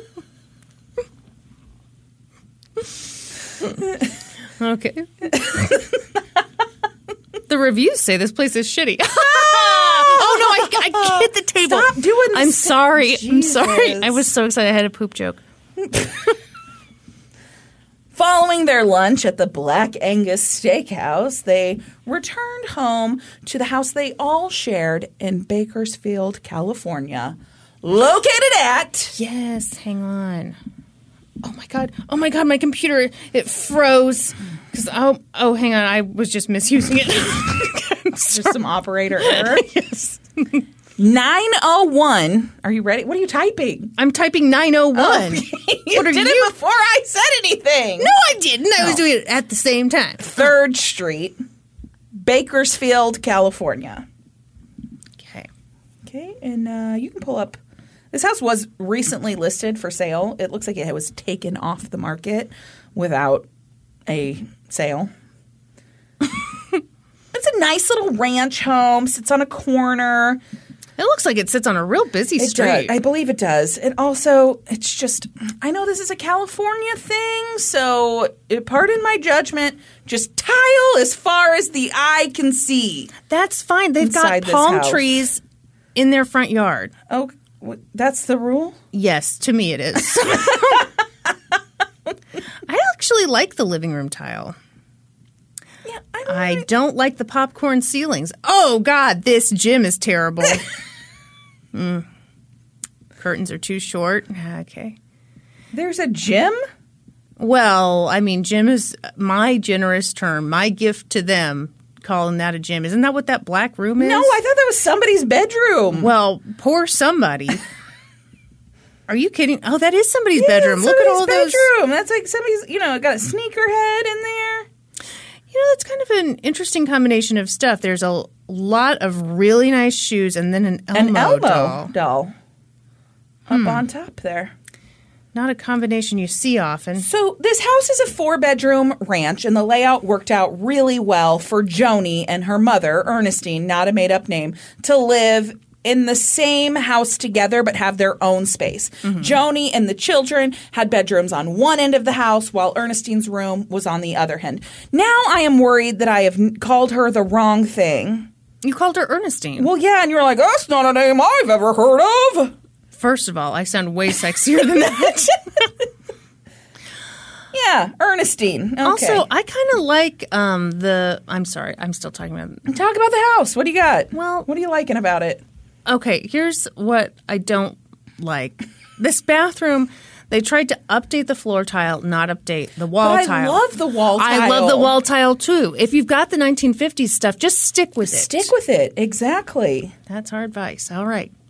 Okay. You may continue with your horrible story. Anyway, so you get it. Joni and the kids on one end of the house, Ernestine on the other. And there were like 2 living spaces in between, so everybody could just kind of have their own space. The family all planned to lay down for a nice little afternoon nap following their lunch at Black Angus and then head to church for the evening service. I thought they already went to church. They went to mornings. Did you miss the part where I said church was a very big part of their lives? Well, I mean, a lot of people. They went to the Sunday morning service and they planned to also attend the Sunday evening service. Wow. What was their religion? That I don't know. Okay. But they never made it to that evening service. What was the date again? July 6th. Okay, never mind. Why? Well, I wondered if it was like around a holiday. No, I think this is really common for people to go to multiple services. Okay. And also, she's showing off that new baby. Yeah, I mean, we only went once a week and we thought we were doing great. Actually, that's not true. We had a Bible study. Yeah, okay, never mind. Wednesdays. Yes. Yeah. Yep. Youth group. Mm-hmm. Yeah. All right. Never mind. What did I just say? I don't know. They were going to take a nap, and then they were going to go. They didn't make it. In fact, they were never seen alive again. It was Tuesday morning, July 8th, around 7 a.m., when Kelsey Spahn found herself standing in front of Joni's house. No one had seen or heard from any of them since that Sunday at church, and Kelsey was worried. She couldn't get a hold of Joni, and so she'd gone to her house that morning. She walked around the house and went to a side door, and she used her key that Joni had given her to unlock the door, but something was blocking it. She couldn't open it. So she walked around the back of the house and she found a sliding glass door, and it was unlocked, which was very unusual. Like you said, this house was kind of on a busy corner. Yeah, you wouldn't have doors unlocked. I mean, they have like a very serious fence around the house. Like, right. Yeah. And so she slid the door open and walked inside. And she walked to Joni's bedroom, where she was met with a horrible scene. Joni was face down on her bed, dead. Kelsey called 911, and, the call was pretty frantic. I heard a clip of it, and she's like, she's on the bed, she's dead, I need somebody here now. So police, came to the scene, and it was horrible. Joni was laying on her bed. She'd been shot 3 times in the head, twice in the arm, and she'd also been stabbed 7 times. Oh, my God. Her son Marquise lay next to her in the bed. He'd also been shot. His eyes were open, No. It was clear to investigators that he had seen his killer. Yeah. Because he had inserted his hand into his mouth. Oh. And bit down so hard. Oh, gosh. Oh. That he'd bitten to the bone in fear. Oh, God. Her 2-year-old daughter, Lindsay, was also found in the bedroom at the foot of the bed. She'd been shot in the back.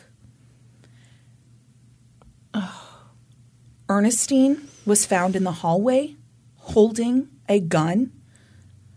It was clear that she had responded to whatever had happened, the intrusion, whatever. The children's father.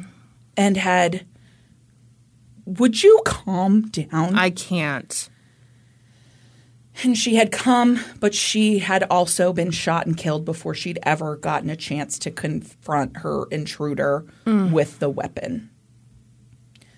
At first, no one could locate the baby, 6-week-old Marshall. They searched the home. There was no sign of him. Finally, they were moving the bedding when they were processing the scene. He was so little. He was so little, and he was found under a pillow on the bed. Oh, my God. And he'd been shot in the back. Oh, my God. Mm-hmm. Yep. No wonder we were both so tense today. We had no fucking kidding. These are terrible stories. Terrible cases. So this was a whole family, multiple generations just wiped out in one home invasion? No, Brandy, don't. We're not stupid. Don't talk to us like that. The home had been ransacked. Yeah, fake ransacked. There was a TV laying on the ground. Yeah, that's what they do. They tip it over. Ernestine's purse had been shaken out. Of course it had. But her cash and it was all there because there. No. You don't just murder a whole family for fun. No, not for fun. I don't think that's anybody's idea of fun. Well, I'm sure it's some people. But I mean, you don't do it with no connection. So they started looking into did they? Who may have done this. And it turns out that Ernestine was actually a civil rights advocate in the area. She did a lot of work with... That ain't it. Kristen. It's not. It's Kristen. It's not. She was actually currently helping on a case of a accused murderer. Yeah. But no, it wasn't. Of course it's not. It was not her. So they're like, well, that's not it. And they're like, what about the kid's dad? Yes, and they're like, that should have been the first thing. It couldn't possibly be. The man's name was Vincent Brothers, and he was a well-respected member of the community, a pillar, some might say. Mm-hmm. He was a high school vice principal. Oh, really? Uh-huh. At that point, he was a high school vice principal. He'd actually been in school administration in different schools in the area for several years. There was a news piece done on him just a couple years prior about how he was known as the vice principal who walked the kids home after school. They'd actually done a fundraiser and bought him a bicycle so that he could ride the bike and make sure the kids got home safely. Wow. Yeah. Super well-respected member of the community. Yeah. And he had an airtight alibi. It couldn't have possibly been him. For real? For real. On this weekend that this happened. So the murder happens sometime after they get home from church on Sunday, and the bodies are discovered on Tuesday. Mm-hmm. During that time, Vincent Brothers was in Ohio. He'd flown to Ohio to visit his brother, Melvin, and the rest of his family. And then he'd rented a car in Ohio and driven to Elizabeth City, North Carolina. Shut up. Yes. Shut up. Are you serious? I'm 100% serious. Brady, for real? For real, to visit his mother.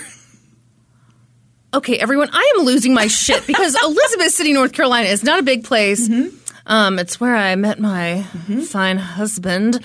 Yep. Holy shit. Yeah. Wow. Mm-hmm. Okay. Yep. So when did he arrive in Elizabeth City? I don't know. Well, you probably should know. Is it what? Maybe Monday. Probably Monday.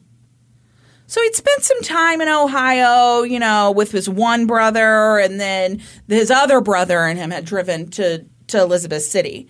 But the point is that he was in Ohio and North Carolina and nowhere near Bakersfield, California. I'm going to need more information. So on July 8th, the evening of July 8th, Vincent Brothers was brought into – I don't really know the logistics of how this happened. Anyway, at some point, they let him know that his entire family has been murdered and that, they need to just get, a statement from him. And so he's at the Elizabeth City Police Department. Yeah. I'm so excited about this. I can't believe And they sit down with him, and he's like, hey – and they're like, hey, we hate to be the one to tell you this. Your 3 children, your wife, and your mother-in-law were all found murdered in your home today. And he was extremely emotional. Mm-hmm. He couldn't believe it. He was a mess. Yeah. They talked him through it. They just asked him, tell us about this weekend. Tell us, just give us kind of a timeline of what's been going on. And he did. He said, I flew in to Ohio to visit my brother on July 2nd. Okay. Okay.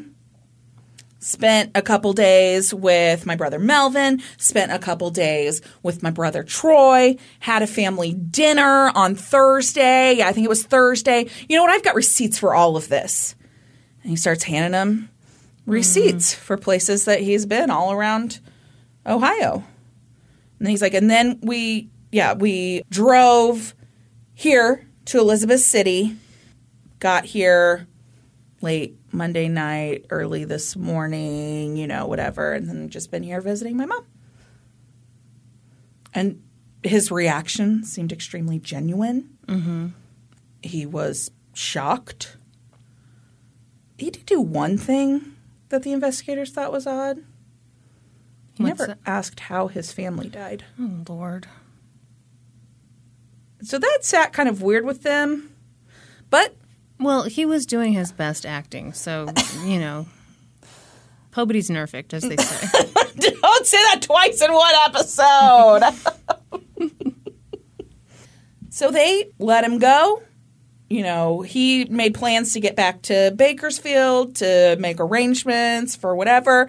In the meantime, those investigators, because at this point, investigators from Bakersfield had flown to Elizabeth City. Well, I don't think there's an airport in Elizabeth City. So there's a really small one, but it's not for just anybody. You got to go into Virginia. Yeah. Really. So anyway, they'd flown across the country to sit down with Vincent Brothers. And so is that how that works? That's exactly how that works, Kristen.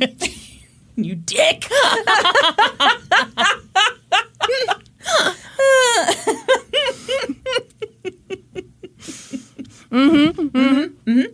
And so they found him credible, and so they're like, all right, we'll just verify this alibi. They couldn't have found him too credible if they flew out for this.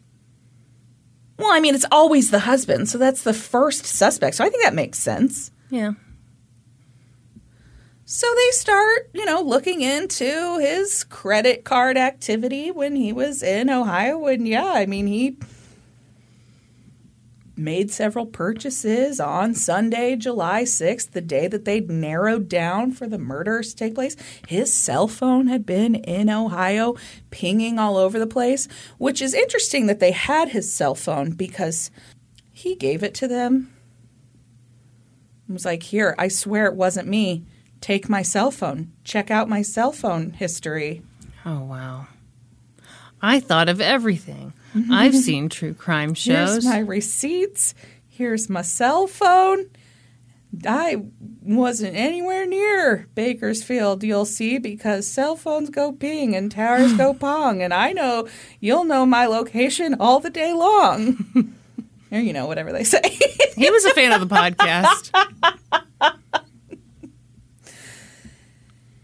And so, you know, they're like, oh, this is looking pretty tight. Looking pretty airtight. But then they kind of dug into the relationship between Vincent and Joni. And it turns out that they were married at the time of the murders, but they were estranged. Mm-hmm. Things were not good. Okay, so here's like a little bit of their history. Joni and Vincent had met through the school system. She'd been some kind of employee with the school system. He'd been in administration. They'd met. They dated for a while. They'd gotten pregnant. Had not married at that time. Don't say they'd gotten pregnant. Okay, sorry. Joni got pregnant. People were kind of shocked by that. It was a bit like scandalous that she got pregnant out of wedlock. Boy, I was shocked as shit when it happened to you. Yeah, you know. I was like, good heavens. Yes. So they actually had married, but they had not stayed married long. Joni had had the marriage annulled. Oh, wow. Yeah. And she'd claimed fraud. She'd said that Vincent was not the person that she thought he was, and that he was an adulterer, and that he would disappear for days at a time. And then when he came back, she was not allowed to ask him about his whereabouts. That's great. Mm-hmm. Yeah. Mm-hmm. So they'd separated. They'd gotten the marriage annulled. She'd had another baby. All of her children were with Vincent. Uh-huh. And at some point, actually just a few months before the murders, they had secretly gotten remarried, like right before she gave birth to Marshall. Wow. But they had separated. She had kicked him out, essentially, very shortly before the murders. And no one knew that they had even really reconciled or separated again. Oh, yeah. Yeah. And then it turned out that one of the reasons that Joni had filed for the annulment was because Vincent had been married twice before and never told her about it. Oh. It turned out that there were abuse claims in those previous divorces. Yeah, I bet there were. So it's just like a real bad situation. But Vincent was a pillar of the community. Yeah, I'm so sure. Mm-hmm. So investigators sat down with one of his ex-wives, and she said that she had actually made a domestic violence claim against Vincent, that he did the similar thing when they were married. He'd disappeared for 3 days. Mm-hmm. He'd come back home. She'd asked him where he was, and he'd beat the hell out of her. Wow. And told her, you're not allowed to ask me that. And so he had actually been charged with some domestic violence charge, and he'd been sentenced to 6 days in jail and probation. Fix that right up. Mm-hmm. Mm-hmm. Yep.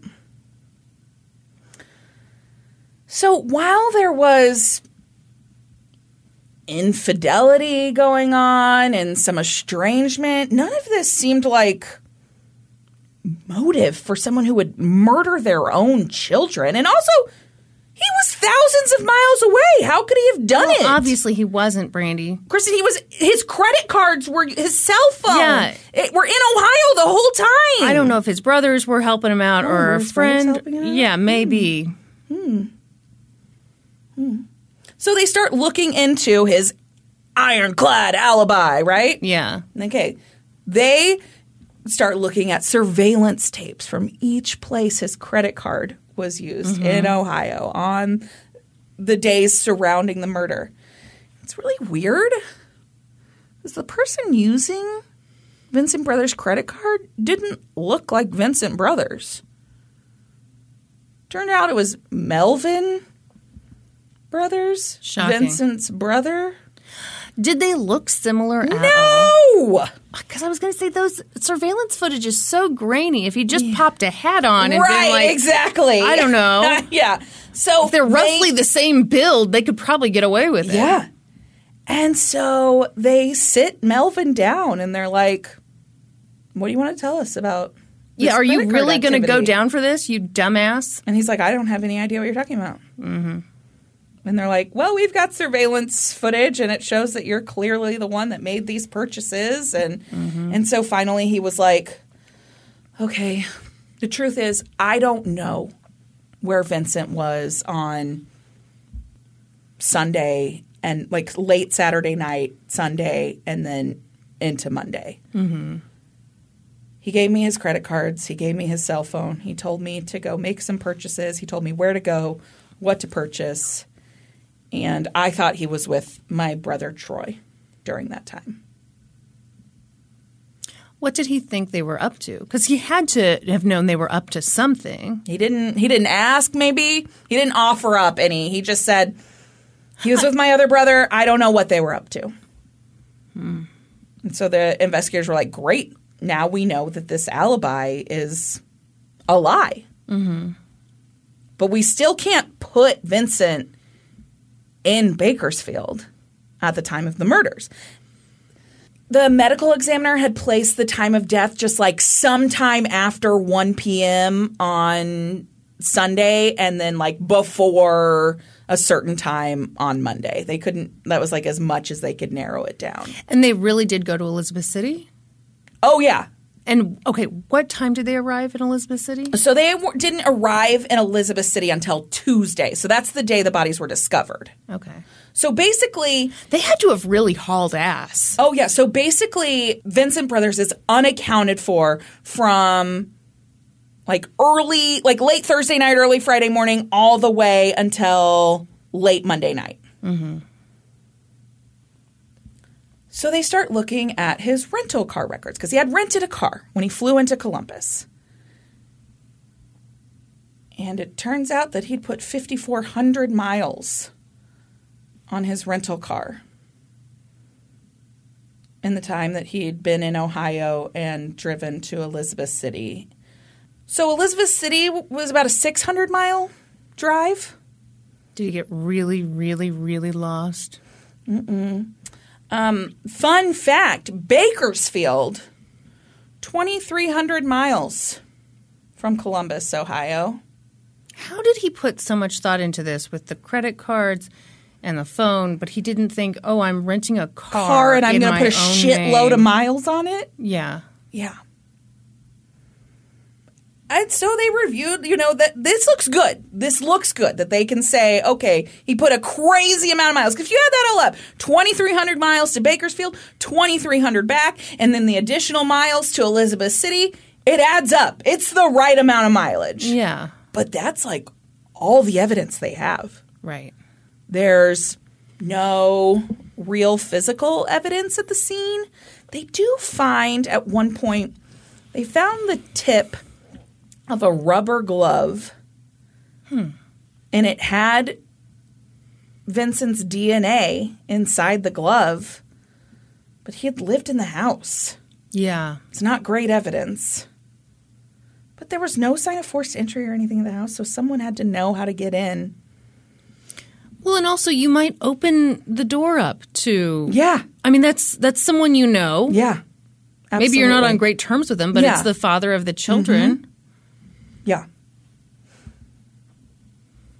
So they confront him with this evidence about all of these miles driven on the car. And he's like, yeah, I drove to St. Louis one day. I drove here. I drove there. Yeah. But never was in Bakersfield.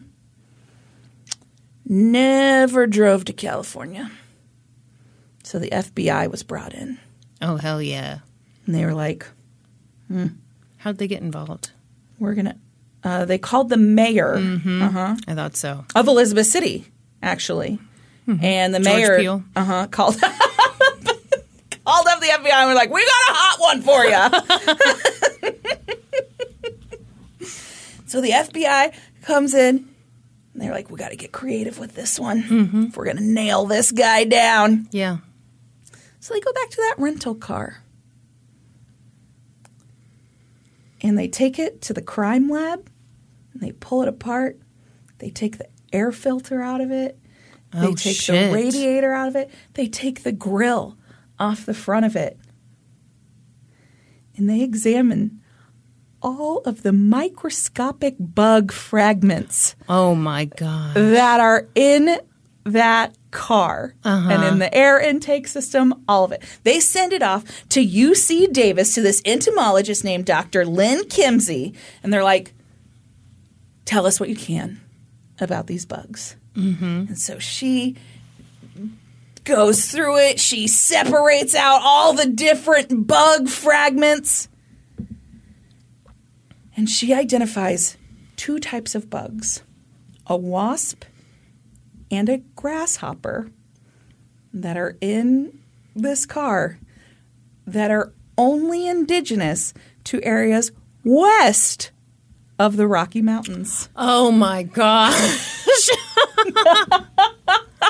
Wow. And she notes that there were no butterflies in the car, but several moths, which meant that this car was likely driven at night. Oh. That given the time of year and the route he would have had to drive from Ohio to Bakersfield, he would have encountered butterflies along the way. But he only encountered moths. And he encountered several bugs that could only be found west of the Rocky Mountains. So with this information, they're like, great, like this is good. This is forensic evidence. It's still pretty circumstantial, but Well, yeah. it's forensic evidence. And it's fun. With this, they reached out to people living in the neighborhood where Joni and Ernestine and the children lived to ask if anybody could have possibly seen Vincent in the area around the time of the murders. Yeah. And they had a couple people who were like, yeah, we're pretty sure we saw him like parked down the street and like walk up to the house, but they couldn't nail down like the exact time and stuff. So again, not great evidence, but they finally decide that they're good. They're gonna stake their case on the weird alibi that they can disprove with the credit card usage and everything, and those bugs. The bugs are going to be the thing to seal the deal on Vincent Brothers. And so in April of 2004, almost a full year after the murders, Vincent was arrested and charged with 5 counts of first-degree murder. He also received a special charge because there were multiple murders, and that made this case eligible for the death penalty. And prosecutors announced that they would seek the death penalty in this case. Yeah. His trial began in January of 2007. And of course, he pled not guilty. He was sticking to his story that he'd been in Ohio and North Carolina and nowhere near Bakersfield. Right.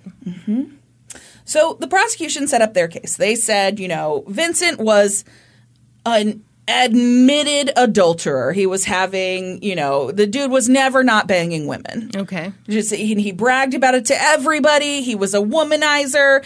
And those days when he'd disappear, every woman he'd ever been with could tell that same story. And that on those days he was banging other women. And that he had recently become estranged from Joni, and he was looking at some pretty serious consequences if she was going to take him to court. He was going to have to pay a lot of child support.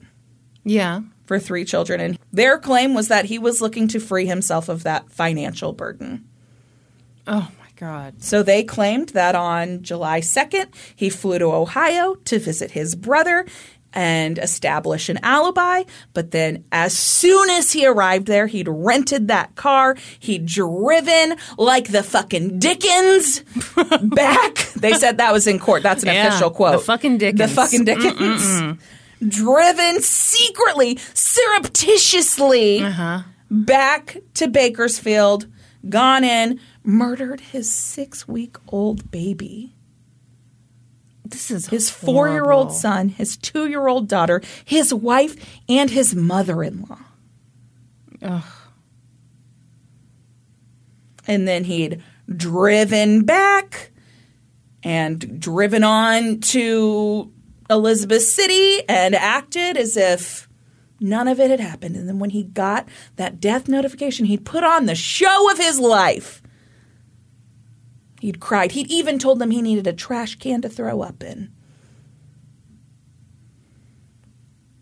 They put Dr. Lynn Kimsey on the stand, and she talked about all of that bug evidence. She talked about how when those air filters were taken out, she'd taken all of the stuff to the Bohart Museum of Entomology for testing. And she'd identified these different species of bugs. And that several of them were only found in the West, and several of them were insects that could only be found if he'd driven at night. Mm-hmm. Next, the prosecution introduced that video surveillance footage of Melvin completing the purchases at the different stores using Vincent's credit card.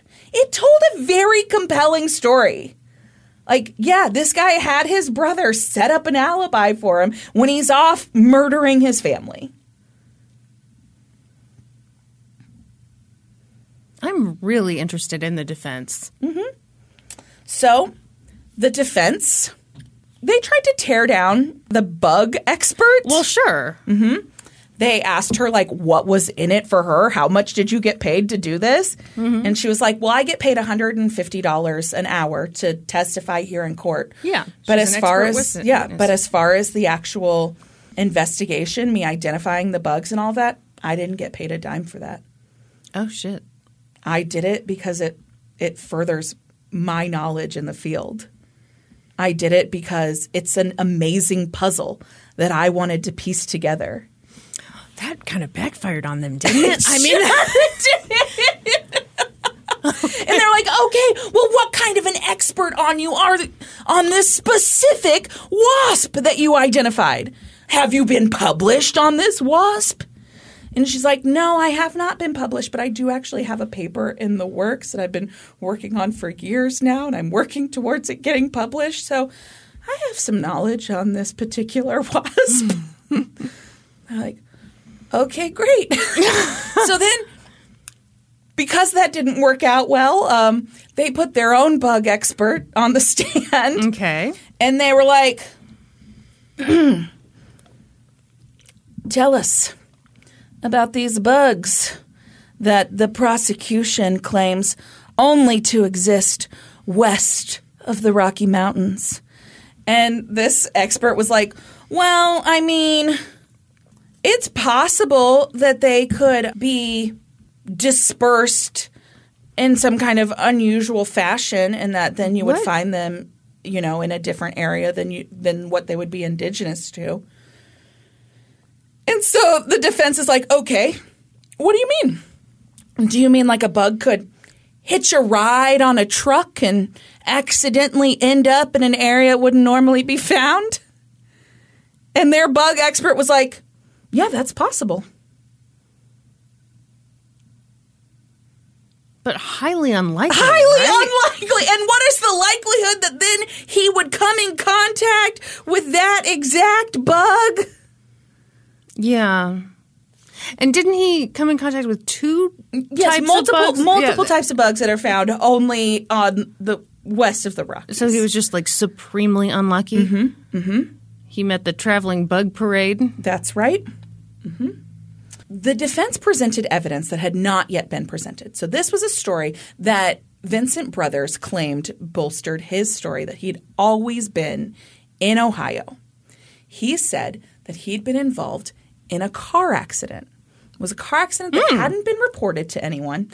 A boy had hit him on a bicycle. So the defense puts this out as part of their thing. Like, only, there's a boy out there who was involved in this accident, and there's testimony from his brother that will prove that, they were involved in this accident. And it was on Monday when he couldn't have possibly been in Bakersfield. That boy's name, Carlos Hernandez. It's a phantom. It's a phantom. So there was this big story about this car accident, right? Yeah. And so the prosecution, they get the word of this, and they're like, somebody get out there and see if you can prove this. Well, and he's claiming he was hit by a car on a bike? No. The kid hit the car with his bike. Oh. Yes. No. Vincent was driving the car. The kid hit the bike. Okay. The kid hit it with his bike. Sorry. Clear as glass. It's super clear. So the prosecution, to contest this story, puts a guy on the stand who was like, yeah, that accident happened, but I'm the fucking guy that was driving the car. I'm the guy that was hit by the kid on the bike, not Vincent Brothers. Well, how did he even hear about that? So that's the thing that they talk about on the show. It's like nobody really knows how Vincent Brothers even knew about this car accident. Or maybe he was just making a guess. Maybe. And so the prosecution hunted this guy down and was like, and they were able to bring this guy forward. And he's like, yeah, I was in an accident on this day where a kid hit my car with his bike. But it was me. Vincent Brothers was involved in no way. And I drive a teal car because they had been able to bring forward a witness who was like, yeah, I witnessed an accident where a kid hit a teal Neon, which is the rental car. Oh, shit. Yeah, with his, and it was, the guy that was driving it looks like Vincent Brothers. No way. Yeah. And so then the prosecution's like, we've got the real guy right here. They bring him out and he's like, yeah, it was me. I was the one who was driving a teal car. Did this guy know Vincent Brothers? No. Get out. No. I think somebody had to have overseen this or heard it, one of the brothers maybe, and been like, this is how we prove it was you. I don't know. Yeah. That's one of the big mysteries. It's like, how did they even know this accident took place? Because it seems it did actually take place. No police report was made or anything, Yeah, though. and it probably wasn't written up in the news or anything. Nothing. Why would it be? Nothing. Yeah. Wow. Yeah. So the defense puts Vincent Brothers' brother, Melvin, on the stand, and he talks about what he told the investigators about how Vincent had told him to go make these purchases with his credit card, and he'd given him his cell phone and all of that. And then he told them that it was all a lie. He'd made it up. Mm-hmm. Vincent hadn't told him to do that. He had been lying. What? He'd just done it. Vincent didn't make him do it. He just did it. And the only reason that he had said that because he didn't know where Vincent went, but because Vincent was with his brother Troy, and Troy was going to sort this whole thing out.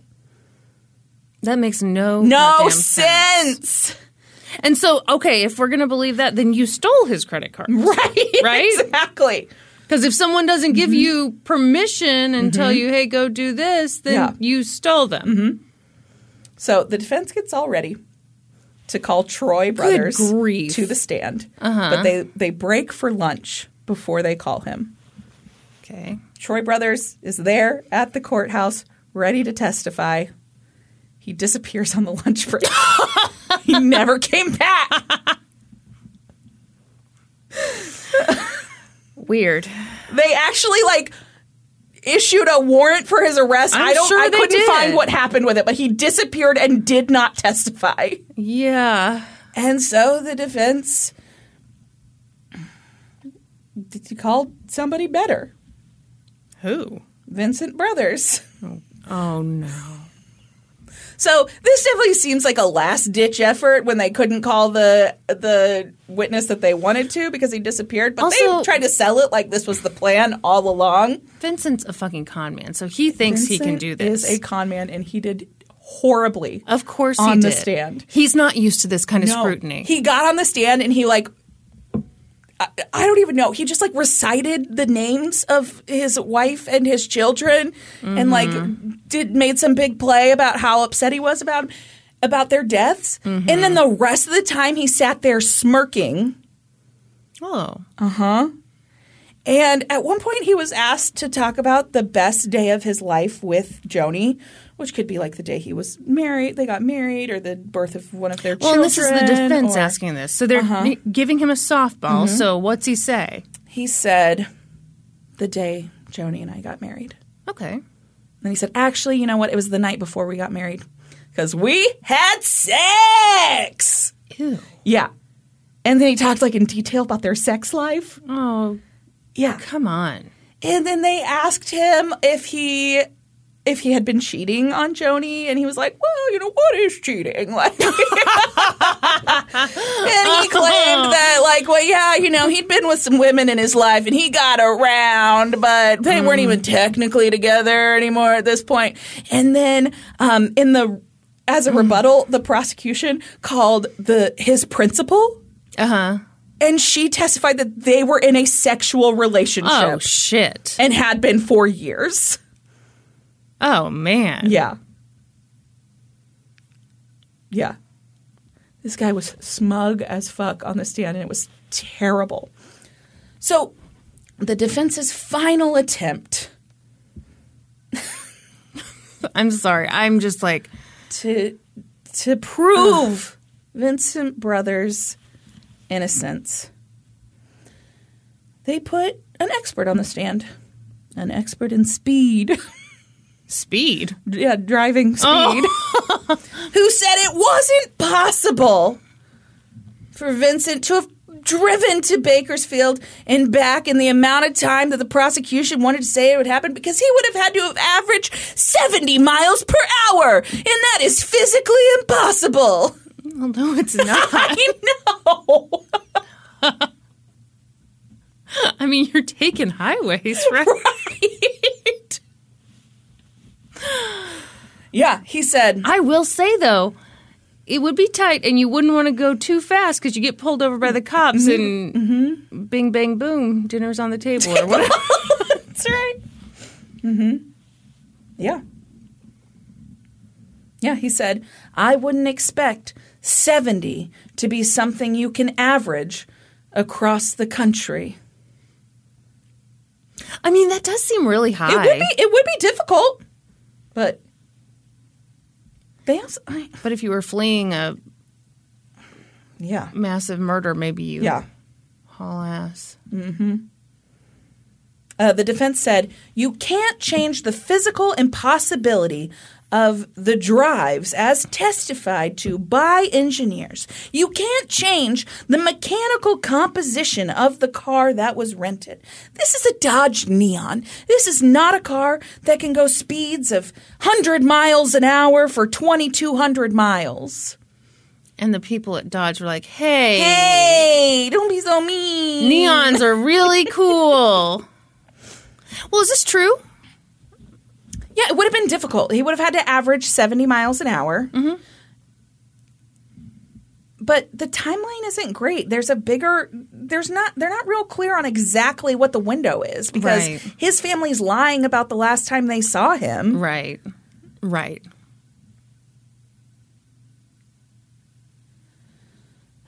They also put somebody on the stand from the rental car company who said the mileage could have been inaccurate. They didn't do a great job of keeping the logs, so maybe he didn't really put 5,400 miles on the car. Maybe it had been less. Wow. That's pretty good. It is good. I think it's good Yeah. to punch a hole in it for sure. And that's kind of what they left the jury with. Like, this guy's telling you it can't be done. It's physically impossible to drive that many miles in that amount of time at that speed. And then the representative from the rental car company who was like, yeah, we weren't great with the mileage. You know, we don't ask people to check it against what the computer says when they rent the car, and we don't always check it. Like, it's not always real accurate when it gets checked back in. Yeah. I think that's pretty good. Yeah. In all, the trial lasted about 4 months. Oh, wow. Kind of a pretty long trial. Yeah. Yeah. And the jury deliberated for 3 days. They found Vincent Brothers guilty on all counts. At his sentencing in September of 2007, a bunch of family members made victim impact statements, including his only surviving daughter. So he had a daughter by one of his former wives. Oh. And she testified. Her name was Margaret Kern Brothers. And she said that she was resigning from the Brothers family. Wow. She said after she walked out of that courtroom that day, she would be known as Margaret Kern. She went on to state, I'm leaving my name with him. I don't have a father now. He's just a man, handcuffed to a chair, looking straight ahead. He will never see me again until it's time for him to die. Wow. Mm-hmm. And Vincent Brothers was sentenced to death. He currently sits on San Quentin's death row. Mm-hmm. Following his conviction, this is a little bit – the timeline here is a little bit unsure for me because a couple sources mention it different ways. Sometime after he was convicted, but before he was sentenced to death, he was like being taken out of court and back to holding, and they found that he'd manipulated his shackles in some way. He had 2 shackles on one leg, no shackle on the other, and he had a handmade handcuff key hidden in his hair. Shut up. And so they upped his security level. He obviously has appealed his sentence, but I couldn't really find much about what's gone on with that. It seems that, he's definitely still on death row in San Quentin. The Harper family filed a wrongful death suit against him to try and recoup, I think, like funeral costs. Yeah. And there was some kind of settlement there, but really I think that I'm sure there wasn't much. There's not much money, I'm sure. Yeah. God, that's awful. And that's the story of some bugs. It's funny, they didn't have as much on him as I would like. They really didn't. I am very uncomfortable with the fact that he's on death row. Yeah. It is a very circumstantial case. Yeah. Clearly this guy had, he's the clear suspect here, but sure, there's questions. I think there's doubt here. Yeah, absolutely. Oh. Yeah. I hate that he's on death row. So do I. That makes me extremely uncomfortable. This is why we just should not have the death penalty. Yeah, because you can't unkill somebody. No, you cannot unkill somebody. God. Good Lord Almighty. Yeah. Man, we had a theme today. We did. Also, I had a theme with my last case. Rental cars. Oh. Here's what I've learned about rental cars. Okay. Is that those rental car companies should really be taking clearer records and they should be asking more questions. No, because then people would be less likely to rent cars to commit for their murders. And that's like 25% of the rental car business. Man, look at this guy. 6-week-old baby murdered. So I don't know. I also have questions about all that. Like, his ex-wife said that he would go into these rages if she would question him about where he'd been in his unaccounted for time. She said it was somebody completely different was inhabiting his body. Mm-hmm. That makes me wonder, could this guy have been a serial killer and he's off killing people in these unexplained absences? Honestly, that would be a big escalation to go from kind of standard domestic violence. I hate that. Yeah. But to then murdering 5 people. Including children. His own children. I don't know. Just for the record, no sources mention that as a theory. That's just my own personal theory. Well, Brandy, you are an expert.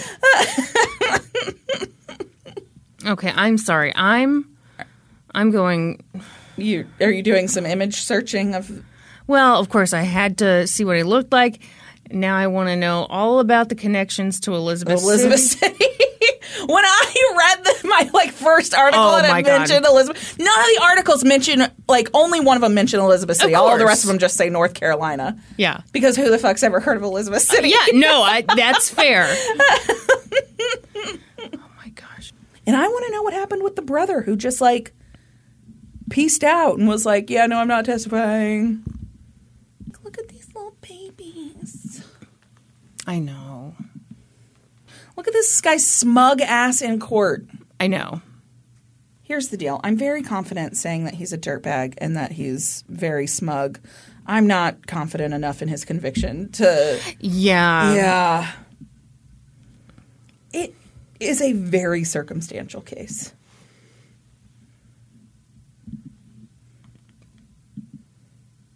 And aside from saying, he was trying to free himself of the burden of child support, they were never able to offer any more of a motive than that. Yeah, I mean, that's not much, is it? It's not.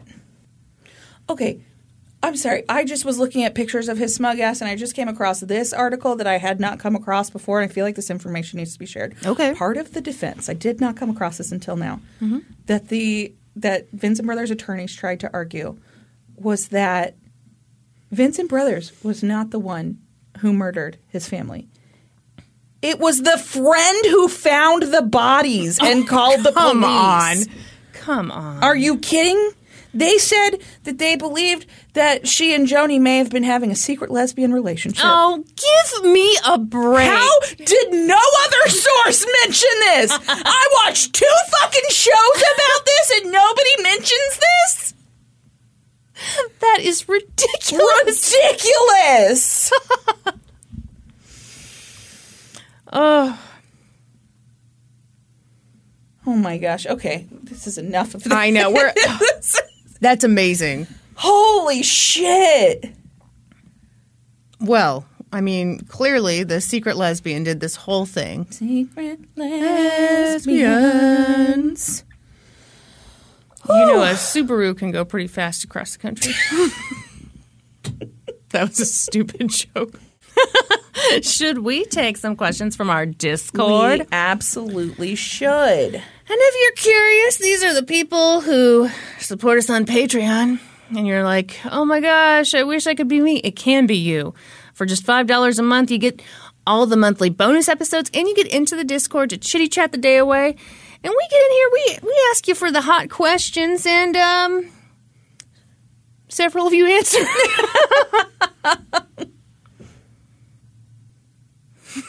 Okay, I'm going to read this aloud because someone got me real good here. Oh, no. Dictator says, did you know there's going to be football at the Eminem, Dr. Dre, Snoop, and Mary J. Blige concert this weekend? And I was like, wow, that's cool. What? They're talking about the Super Bowl halftime show. Yes. Yes, I am familiar. Oh, my goodness. Remember that time everybody got really upset because Shakira and J-Lo were too sexy? People are so lame. People are. How am I supposed to explain sexiness?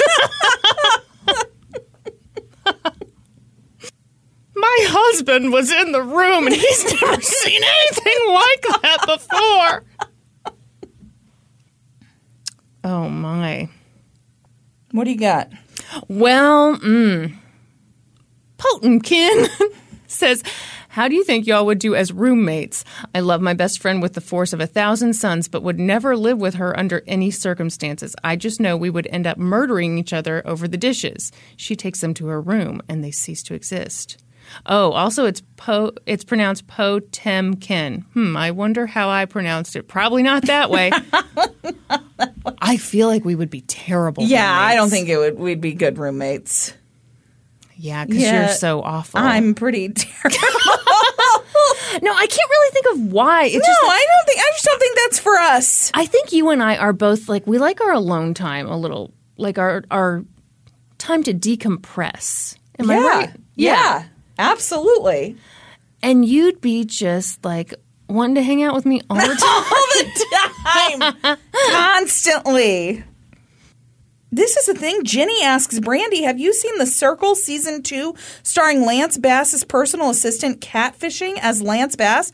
What is this? Yeah, I've seen it. What is it?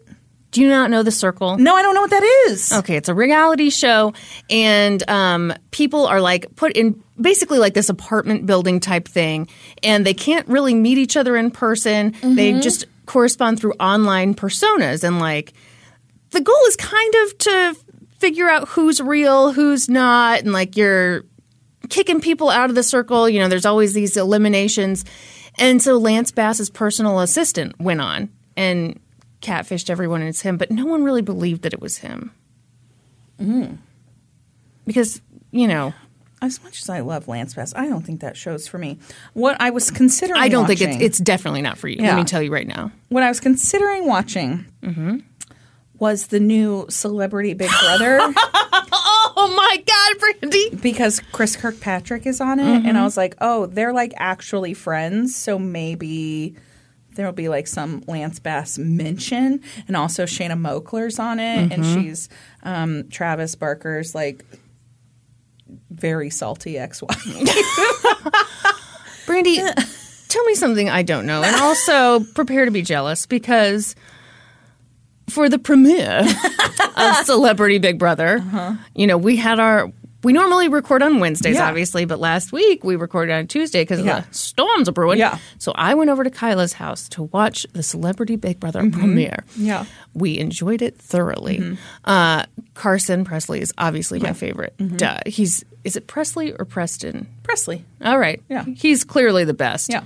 Some of the people on there, I mean, they don't have a fucking clue what they're doing. It's Cressley. Carson Cressley. Whoops. All right. Anyway, love him to death. Yeah, so I'm keeping up, and I tried to have a conversation with Norman about it, and he looked at me like I was trying to talk to him about Celebrity Big Brother. Okay. I felt judged. Yeah. Anyway, I am embarrassed that I'm into it, but I'm into it. How's Shayna looking on it? What do you mean looking? Like, what's her vibe? I already know how she physically looks because I looked at pictures of her. She's got extensions. She claims for the first time in her life. No. I think her Instagram tells a different story. She's doing well on there. Okay, good. She has teamed up with Chris Kirkpatrick. Kirkpatrick. I've never been able to say it. Kirkpatrick? Thank you. They are each other's final two, Brandy. Oh, shit. They're both adjacent to musical loves of my life. Yeah, no, I think it's no accident that they kind of teamed up because they're kind of around the same age. Yeah.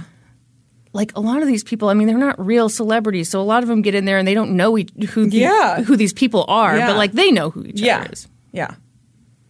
Also, I will say this is annoying, but there's only been a couple episodes. Right. But literally anytime someone disagrees with something Chris is doing, they always say, Bye. No. Oh. They always say in the confessional, I guess we're not in sync today. Oh, no. Yes. Okay. It's terrible. I think bye is too deep a cut. Oh, okay. Because, you know, some people don't even know who this man is. I thought they were like, that guy's going to go bye. Yeah, that's more of a no. Okay, that's too niche. Yeah. Sorry to say. Oh, no. We are old and uncool. Sasarara. Sasarara. I think it's like a play on Sarah. It looks like, you know, the first letter is repeated and then the second letter is repeated. Anyway, Sasara wants to know, are you playing Wordle? Hell yeah, I am. Fuck yes, I'm playing Wordle. Fucking love Wordle. Do you have a favorite starter word? I have thoughts on starter words. I don't do a favorite starter word because the other day someone was like, I have a great starter word. I don't want to know this great start. What is it? Well, it's audio. And initially I was like, okay, you know, that could be good. You get a lot of vowels in there. But here's the thing. Vowels, I feel, aren't super helpful. Nope, I agree. Mm-mm. No.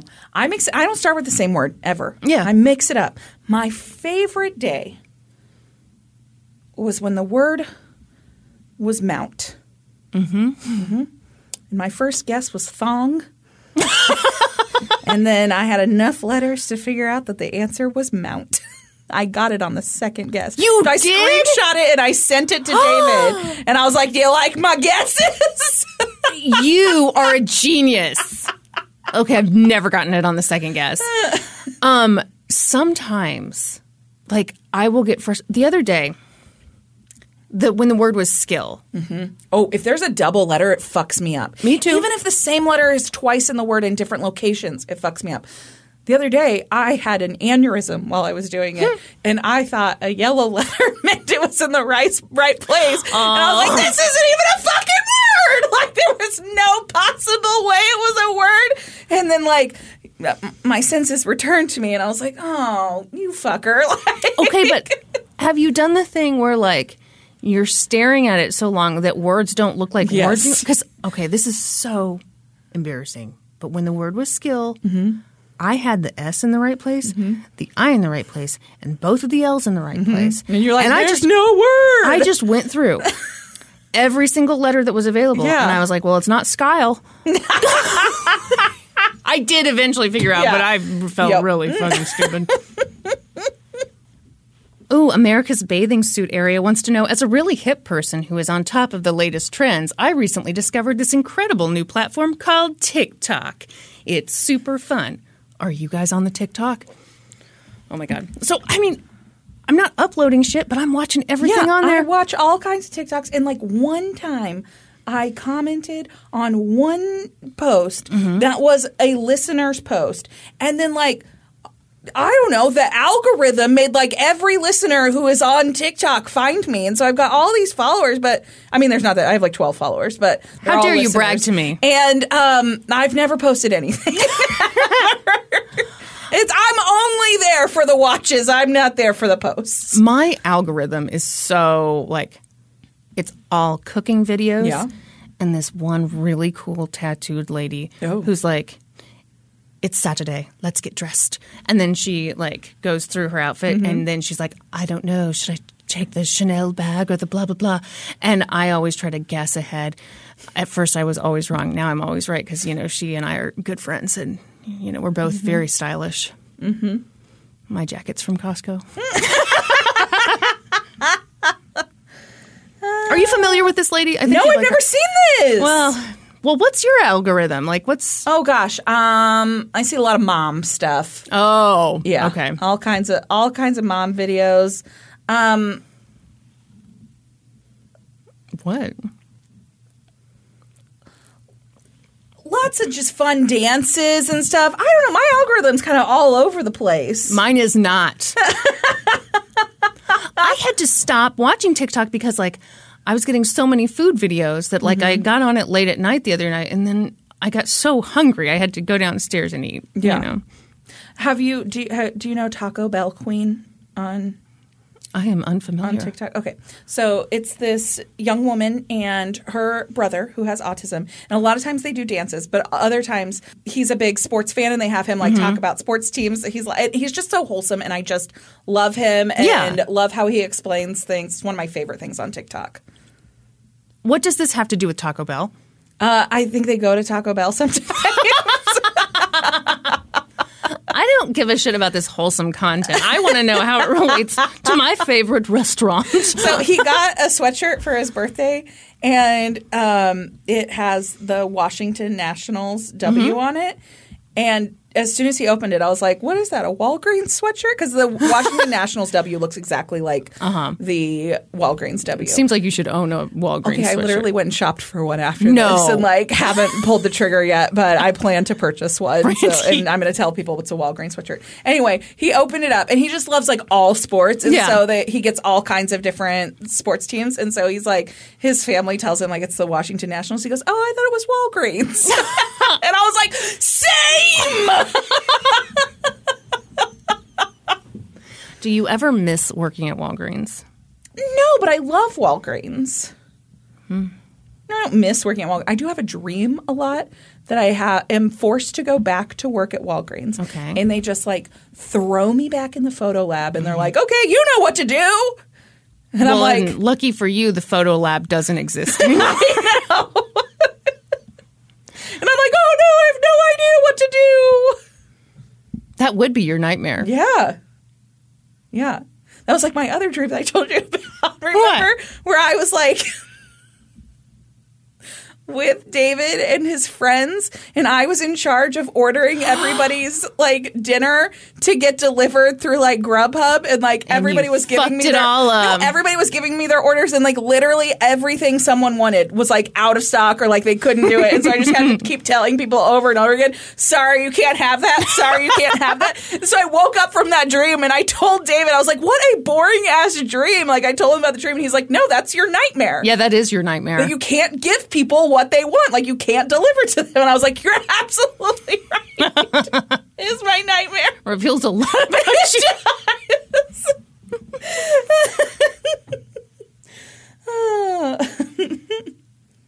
Okay, hang on. Dr. Cadizzle says, Kristen, I've been meaning to bring this up ever since you mentioned your dogs enjoyed them. Do you know where bully/pizzle sticks come from? No, I don't. I just buy bully sticks for my... What the hell are they? Oh, my God. You probably don't want to know. Hey, well, now I have you heard of what's in a hot dog? Like, no, don't look that up. Bully sticks made of. Here we go. No way! Bully sticks are made from bull penises. Well, no wonder they're expensive. Shut up. You're giving your dogs bull penises? I mean, that's very on brand. Oh, my Lord. Is that real life? Okay. This honestly makes so much sense because those bull penises are expensive. And I've always been like, what are these made out of? Made out of bull penises. Well, that is so on brand. That you would give your dogs bull penises. Give the ladies the D. That's what I always say. Okay, you know I love the food questions in the Discord. Here's a food question for us. All Panic, No Disco wants to know, do you butter your rice? No. Okay, so immediately when I saw that, I was like, no, who the fuck butters their rice? But then I remembered, when I was a kid, my mom used to make me breakfast rice. Mm-hmm. It had butter and sugar on it. It was delicious. Oh, you know what? My mom would do sugar, a little milk, and it would be kind of, it was good. You know what a lot of people do? They do kind of the savory oatmeals and stuff in the mornings. You ever? What's a savory oatmeal? Well, you know what a sweet oatmeal is, right? With but what are you putting in it? You don't have to be so alarmed. I mean, I don't know. Like maybe meats, cheeses, vegetables. Oatmeal? Yeah, sure. Why not? Uh-oh. Everyone, I've broken Brandy. I love oatmeal. Uh-huh. But oatmeal is sweet. I will die on this hill. Booze Bowl wants to know, goals for 2022? No. Fuck bitches, get money.